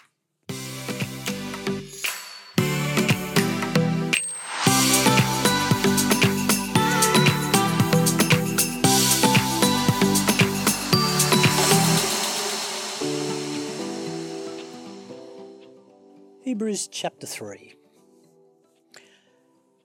When I read through this, I kind of read it that, to sum it up in 4 words, Jesus greater than Moses.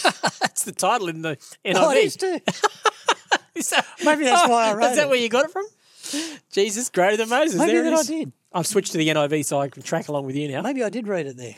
Yeah, there you go. But, well, as I was reading it, I was thinking that too. But, I mean, not that Jesus is greater than Moses, but that the new covenant. The new covenant's is better than the old covenant. Everything about what Jesus represents is the fulfillment and better than and the fulfillment of the new covenant, the old covenant. Yep. Right. Verse 1 through 3. Mm-hmm. Therefore, holy brothers and sisters who share in the heavenly calling, fix your thoughts on Jesus, whom we acknowledge as our apostle and high priest. He was faithful to the one who appointed him, just as Moses was faithful in all God's house.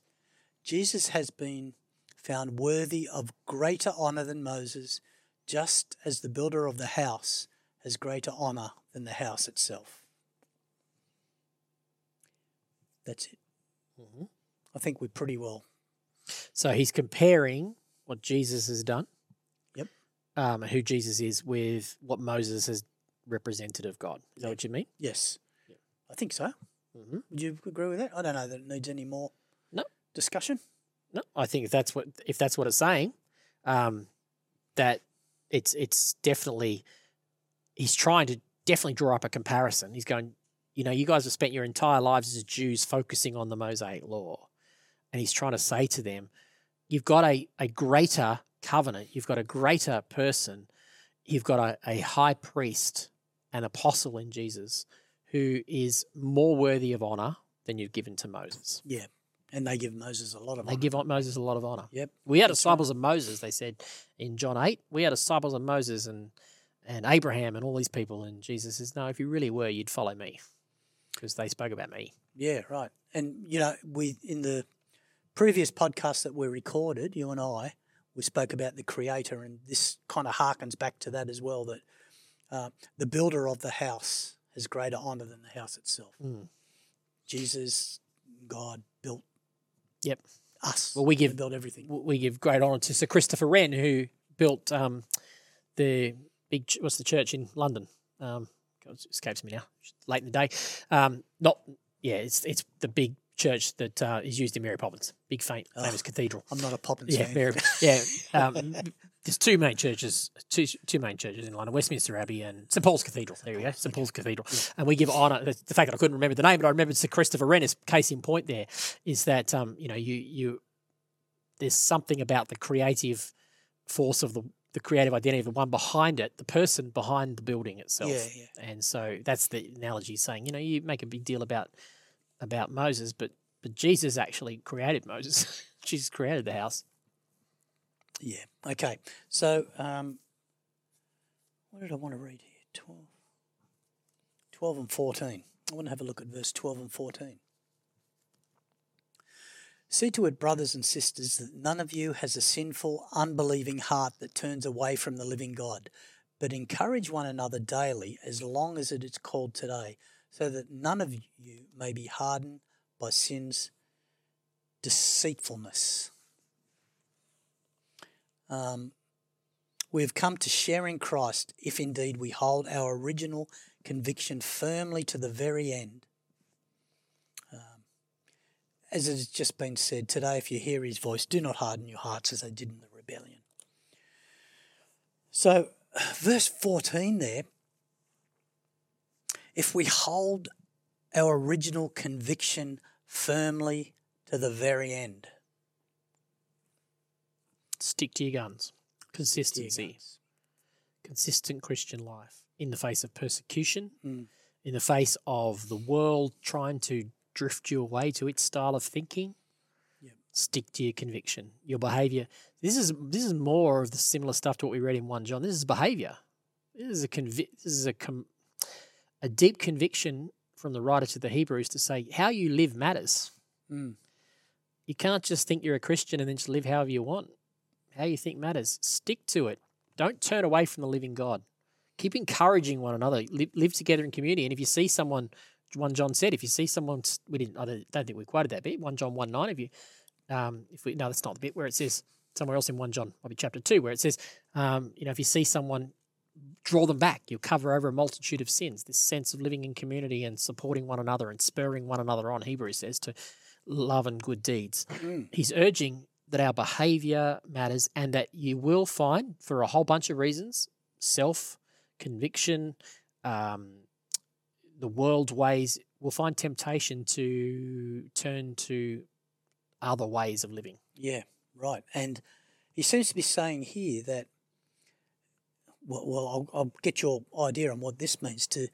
We've come to share in Christ, what that actually means, but we need to hang on to it to the very end. Mm-hmm. So what does sharing in Christ mean, do you think? Let me just look at a different version because I want to make sure that I'm not off on a tangent here. I reckon I'm hearing this. What verse was it? 14. For if NLT says, for if we are faithful to the end, trusting God just as firmly as when we first believed, we will share in all that belongs to Christ. Yeah, that's what I thought it was going to go. So I think when we're sharing in Christ, think that atonement language again. We are now participating in everything. When Jesus goes into the heavenly throne room, we go into the heavenly throne room. Everything that Jesus has is now ours. Yep. I think it's in Hebrews there. It says he's not ashamed to call us his brothers and sisters. Mm-hmm. He wants to share all good things with us. So when we share in Christ, we share in everything he has. It all belongs to us.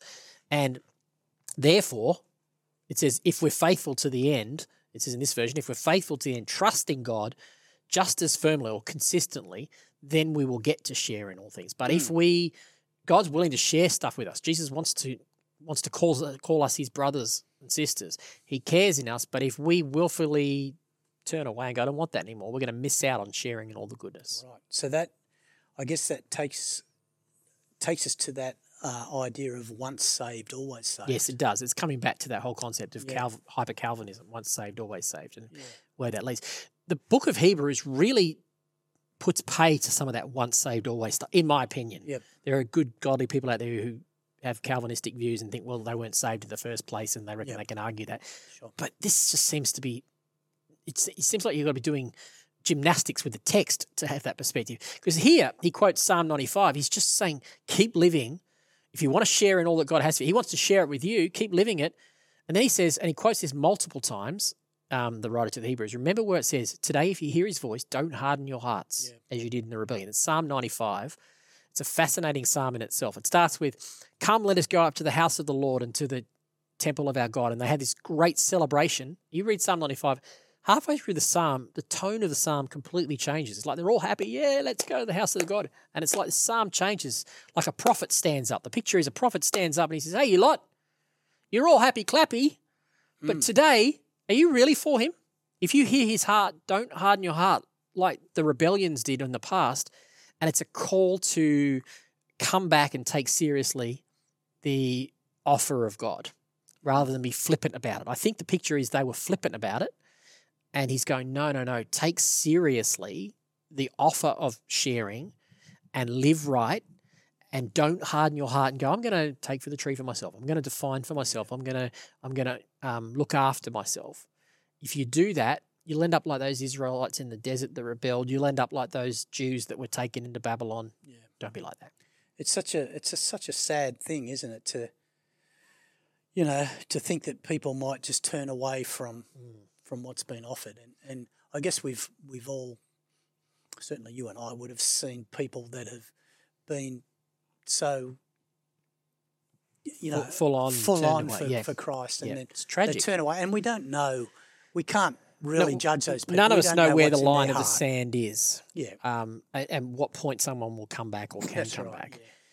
But I always say it's like walking on the cliff. If I'm walking on a cliff on a footpath on the side of the cliff, I'm not going to walk as close to the edge of the cliff as I can. I'm going to be backed up against the wall as close as I can. I don't know where the line is for where I will step outside and harden my heart to the point of no return. So I'm not going to test it. I want to get away from that side of the cliff as far as I can and stay as close to the wall. Yeah. I want to live for God as much as I can, lest I might wander across that line and not realise it because I've been flippant. Yeah. And I guess that's why that psalm gets sad. That's why that psalm gets sad. Because the psalmist is like, you're going through the motions here, but it's all about you. This is a tragedy, an absolute tragedy. Yeah. And it says in Hebrew, maybe in Hebrews 10, it talks about the severity of this. It says, if we have once tasted, I think it's Hebrews, it might be James, if we have once tasted of the goodness of God and have turned our back on it, how tragic. It's impossible, it says, for you to come back from there. I think that's just trying to show how serious it is to experience the sharing of Christ and then dismiss it. Go, no, I'll go back to eating from the tree of God, knowledge of good and evil, and I'll choose my own right and wrong in this world. Thanks very much, Jesus. Yeah. What a sad way to live. Yeah, it's very sad for us. It must be so sad for the Lord to see. Yeah. Oh, man, you were so close with me once. Yeah. Yeah, breaks God's heart. Definitely. We see that time and time again in the Old Testament. God takes no delight, it says, in the punishment of the wicked. It's his desire that, it says, all day long I held out my hand to a stubborn and obstinate people, but they wouldn't come to me. Yeah. And that's what all these authors, certainly in the New Testament, do, isn't it? They're pouring out their hearts, pleading. All the time. Come on, guys. Look what Jesus has done for you. Please, please take it. And that's what we were talking about this, isn't it? We need to plead with people more from the pulpit, I suppose, to get people to understand that. Yeah. That's what I'm preaching about this week, the fact that we do have an enemy and he's working his hardest to get you off that cliff. The track, off the cliff. Yeah, exactly. That's good. And it's just so sad. Yep. Terrible. Okay, on a brighter note. Yeah. The bright news, we get to share in all the riches. It is. And okay. Hebrews chapter 5.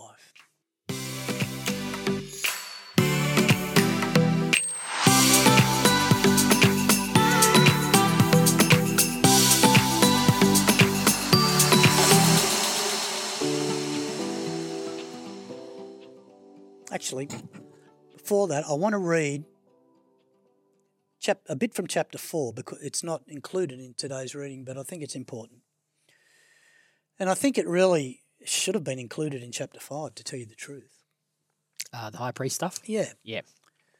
So chapter 4, verse 14 says, "Therefore, since we have a great high priest who ascended into heaven," so that's Jesus, the Son of God, "let us hold firmly to the faith we profess, for we do not have a high priest who is unable to empathize with our weakness, but we have one who has been tempted in every way, just as we are, yet he did not sin. Let us then approach God's throne of grace with confidence, so that we may receive mercy and find grace to help us in our time of need." We get to approach God's throne of grace with confidence because of this wonderful high priest that we have, don't we? Yep. Do you know what is the Old Testament language that he is calling the throne of grace here? I guess it's the the Ark of the The Covenant. mercy seat. Yep, the mercy Yep, seat. Yeah. absolutely. You'll see this concept of grace and mercy picked up throughout the Hebrews. Yep. And in fact, in the Old Testament, the Jews actually saw God's throne as the mercy seat because he was enthroned between the cherubim. This picture of those cherubim angels on there, that was his throne. And the Old Testament saw it as mercy. The writer of the Hebrews is picking up on this and saying it's not just mercy, it's actually grace too. And you might have heard this cliche that mercy is not getting what we deserve. Grace is getting what we don't deserve. Yeah. And I think that's the picture here, that there's so much more on offer than just mercy. You're actually getting more than that. You're getting empowerment to live a good life now. Not just to get by, but actually live a full life. Yep. That's the whole atonement thing. That's the atonement we talked thing. about, Yeah, exactly. Yeah. This It's not just the forgiveness. It's not just the forgiveness. It's the results. empowering result to live a good life, to go on and be able to actually live that life now. Yep. So I mentioned this to Jeannie. John Bevere's the best sermon I've ever heard in my entire Christian life was a John Bevere message at Presence in 2009. He talked about grace. He said this: grace is God's empowering presence to do what truth demands of us. Yeah. It's Day of Atonement stuff. When we have access to this boldly, to this throne of grace, we are empowered to live for God. It's lovely. Yeah. Rightio, let's go. Chapter 5, verse 1 through 6 says, every high priest is selected from among the people and is appointed to represent the people in matters related to God, to offer gifts and sacrifices for sins. This is what we read about in Leviticus. Yes, that's right. He's able to deal gently with those who are ignorant and are going astray. I love that. Since he himself is subject to weakness, this is why he has to offer sacrifices for his own sins as well as for the sins of the people. And no one takes this honour on himself, but he receives it when called by God, just as Aaron was called.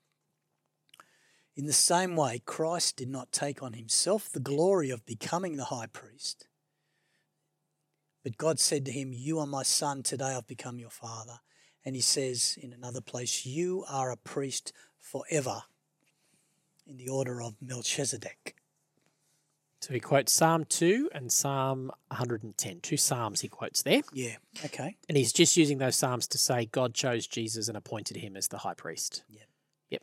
And isn't it a beautiful description of what the way the high priest, or any priest, I suppose, these days, is supposed to the way he's supposed to deal with us, the way he's supposed to treat us. Empathetically, kindly, compassionately, yes. Deal gently with those who that's are right. ignorant and going astray. Yeah. Not be judgmental. Not be harsh. Not be dominant. See, with all those priests at the time of Jesus, the Sadducees, they were abusing the people. Yeah.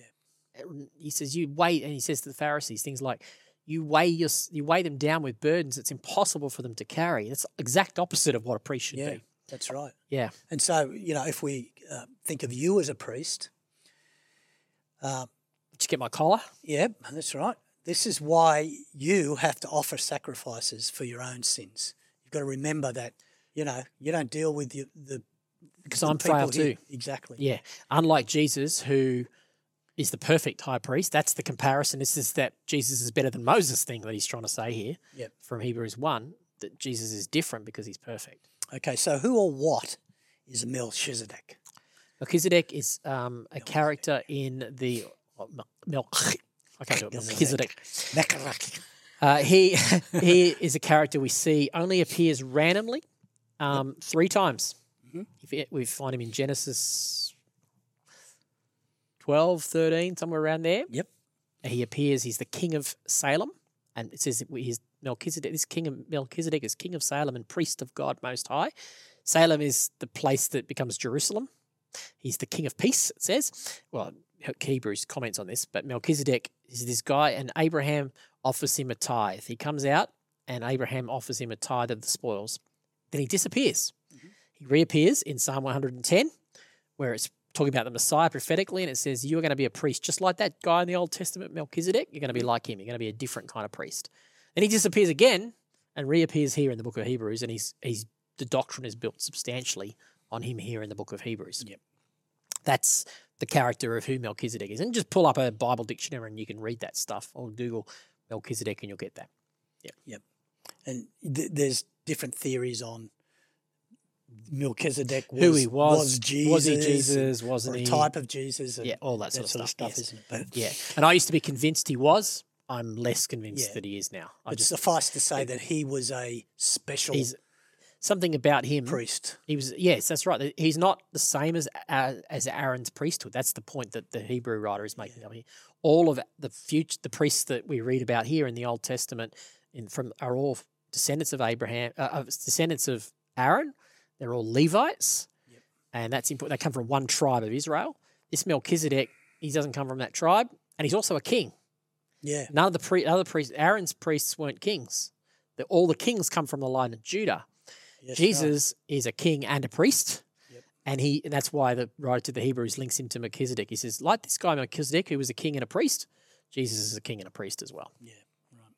And there's probably whole books written about Melchizedek. People would have written their doctoral theses on and dissertations on Melchizedek for who sure. Who it might be. Yeah. Yep. Okay, I've got here verse 11. The title of this passage here is Warning Against Falling Away. Once again, here we have the author giving a warning. We have much to say about this, but it is hard to make it clear to you because you no longer try to understand. Wow, you no longer try to understand. Yeah. Wow, I like that.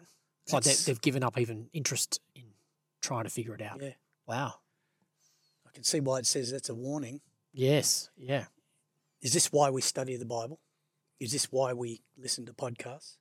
Because we are trying to understand? I hope so. Yeah. Yeah, I think that's right.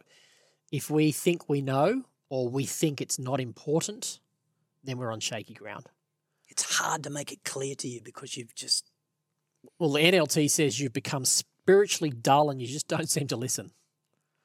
So, that's another way to put it. Yeah, exactly. Spiritually dull, don't seem to listen. The NLT says, what version is it? What verse is it? 11. 11. When I reset it went back to the start. Verse 11. It says, we have many things to say, of whom we have many things to say and hard to be uttered, seeing you are so dull of hearing. Yeah, so there's this sense of complacency, disinterest. So I think your point is, let's not be those people. Yeah, he goes on to say, you should be on food, but you're only drinking milk. You haven't progressed. You haven't progressed. Yeah, and then in Hebrews, I don't think we're doing Hebrews 6, but Hebrews 6 actually starts with that opening passage and goes, let's leave behind those milk. It's time to get onto some meat. Yeah. So you should be by now here, but you're just dull. You're just here. Yeah. And once again, this is telling us, don't just rest on Christ's laurels, but do a bit yourself as well. You're going to help the church. So let's talk as pastors to people. This could seem heavy.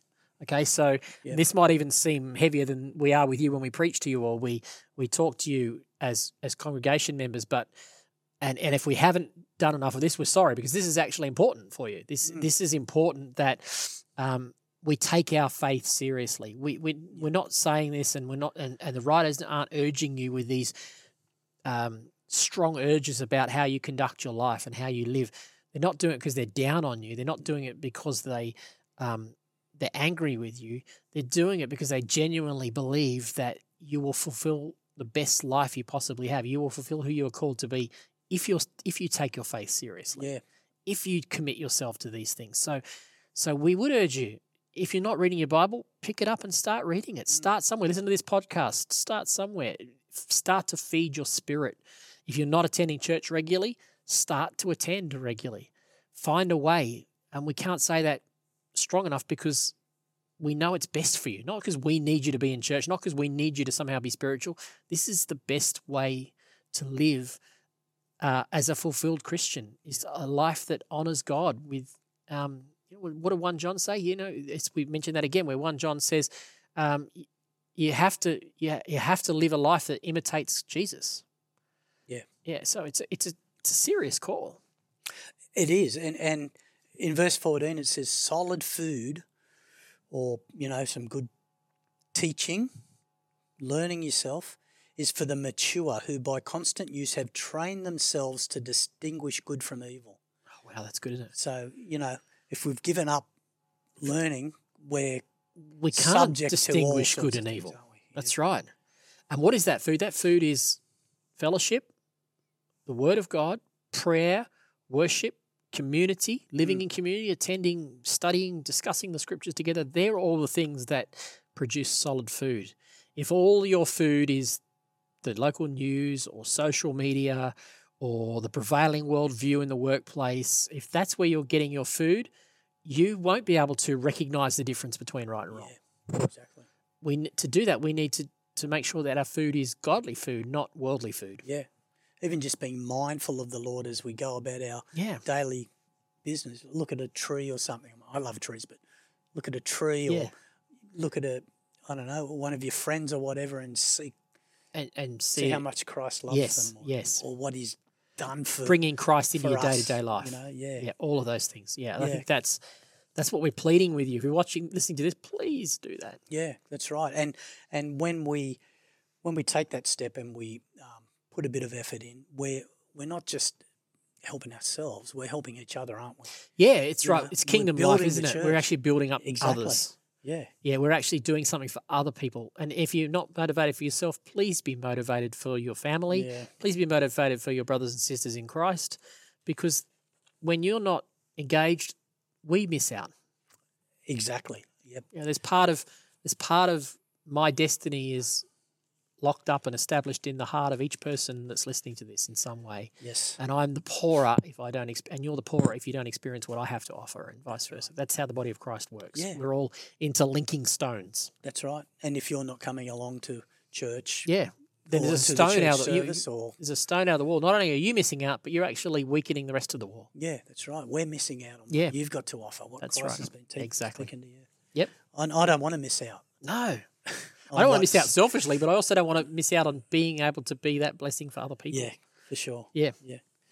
It's too wonderful to not partake of it all. Beautiful. Hebrews chapter 8. This is the last one in this podcast, Okay. I believe, unless I've missed some again like I really do missed some of us. sometimes. Hebrews 8. No, this is it. Hebrews 8. So, boy, I feel like we should read the whole thing. Should we read the whole thing? Go for it, Jeff. Okay. Now, the main point of what we are saying is this. We do have such a high priest who sat down at the right hand of the throne of the majesty in heaven, who serves in the sanctuary, the true tabernacle set up by the Lord, not by mere human beings. Every high priest is appointed to offer both gifts and sacrifices, and so it was necessary for this one also to have something to offer. If he were on earth, he would not be a priest, for there are already priests who offer the gifts prescribed by the law. They serve at a sanctuary that is a copy and a shadow of what is in heaven. This is why Moses was warned when he was about to build the tabernacle.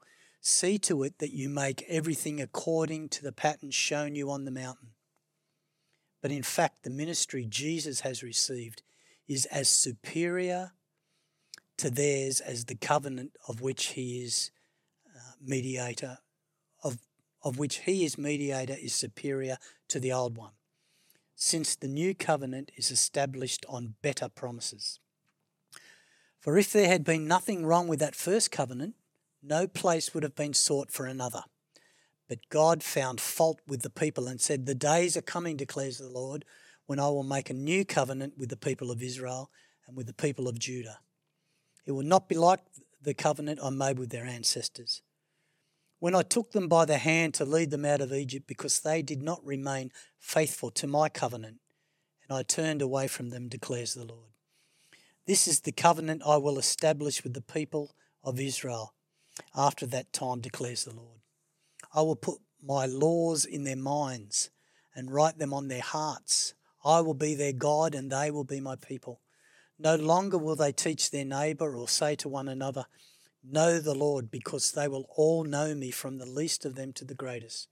For I will forgive their wickedness and will remember their sins no more. By calling this covenant new, he has made the first one obsolete. and what is obsolete and outdated will soon disappear. So this is a good summing up, isn't it, of what we've been through in this podcast. Of what Jesus does when he atones. Yeah. And brings us back into relationship with him. Yeah. Yeah, that's right. And some of it sounds maybe a little bit hard to get, like verse 7. It says, for God, if there had been nothing wrong with the first covenant, it's like saying that God got it wrong. Yeah. But when we read on a little bit more, verse 8 says, but God found fault in the people. Yes. Because the people couldn't abide by the covenant. Yeah, and Paul picks up on this elsewhere, I think maybe in Romans somewhere, and he says the same thing. He says the law is good, but it shows up. The law showed up our inability to keep it. Yeah. It was Torah, it was instruction. It was trying to show us, it was perfect, the perfect law of God, but it shows us how fallible we are. Yeah. We talked about this earlier. James says if you look into the perfect Torah of God, and forget what you look like, because it illuminates our hearts. It illuminates where we don't measure. It illuminates who we are and who we should be and who we're not. So that's what law is supposed to be. And that God found fault with the people because that law written on stone was a standard, but it was missing something. Even if they wanted to live by it, they couldn't. Yeah. Because Paul talks about this sin nature, this capital S, this force of sin, this blackness that's in the world that stops us from living by that law. And God's saying, not the law is wrong, but there's something wrong. Sin nature is preventing even good intended people from being able to fulfill that law. And then he goes on and he quotes Jeremiah 31, this beautiful prophecy about the new covenant. He says, it's Jeremiah 31, I think it is, where he quotes there. And he says, I'm going to take that law and not write it on stone anymore. I'm going to write that Torah, that instruction on their heart. Yeah. And now it's going to be inside of them because I'm going to deal with sin. I'm going to atone for the sin that gets in the way. I'm going to defeat the power of sin. I'm going to snatch back the keys of death and hell from the devil, all those atonement theories that we talked about. And now I'm actually going to have the ability to take the Torah off stone and put the Torah on their heart, and they will be able to fulfill this purpose. They will be able to live the way I've called them to live. That's how I think this summary picture of atonement is supposed to work. Yeah, I think so, yeah. It goes from trying to obey the law to a relationship type understanding, doesn't it? And that's how we can live this life that we're called to. Yeah, we're in relationship with Jesus. He's dwelling in us. The power of sin has been atoned for. And now it finishes with saying what was the first one is now obsolete, and eventually it'll pass out. I mean, in one sense, it passed out when the temple was destroyed just a few years after this was written. But I think there's still a sense in which we still try to live by do's and don'ts. We've talked about that in Colossians. Paul's saying that's not going to actually get you there. What's going to get you there is a relationship with Jesus that empowers you and inspires you to live differently. Yeah. There's a better word there somewhere, isn't there, of what it does? That more than empower and inspire. It's maybe there is no word for it, but it. I don't know. I don't know. I don't know either. I'm thinking about it. It's two kind of things because we can be inspired to live right, but still not able to live right. That's the empowering component. Yeah, true. Yeah. Or we can be empowered to live right, but not be inspired to live right. And I think that's where a lot of Protestant Christians fall into. Yeah. We think that just because we're empowered that it's going to happen. And I think we need empowering and inspiration together. Yeah. One is, I want to live this way, and I thank you that I can, Lord, because you've defeated sin. I don't know if there's a word. I don't know either. Maybe it's in another language. Maybe it is. Maybe German or maybe it is, yeah. I don't know. Do you understand what I'm saying? Yes, This, I guess it's kind of written there that it'll be in their minds and on their hearts. It's just kind of becomes part of our DNA almost, doesn't it? Well, it does, because it's actually, if you read verse 11, after this happens and he writes it on their hearts, he gives an example of what it is. It's no longer will they need to teach their neighbour or say, you need to know the Lord, because they'll all know me from the least to the greatest. Yeah. Because, why? I'll forgive their wickedness and I'll remember their sins no more. He's dealt with the sin problem, and now It's not like a need. It's not saying we shouldn't receive teaching.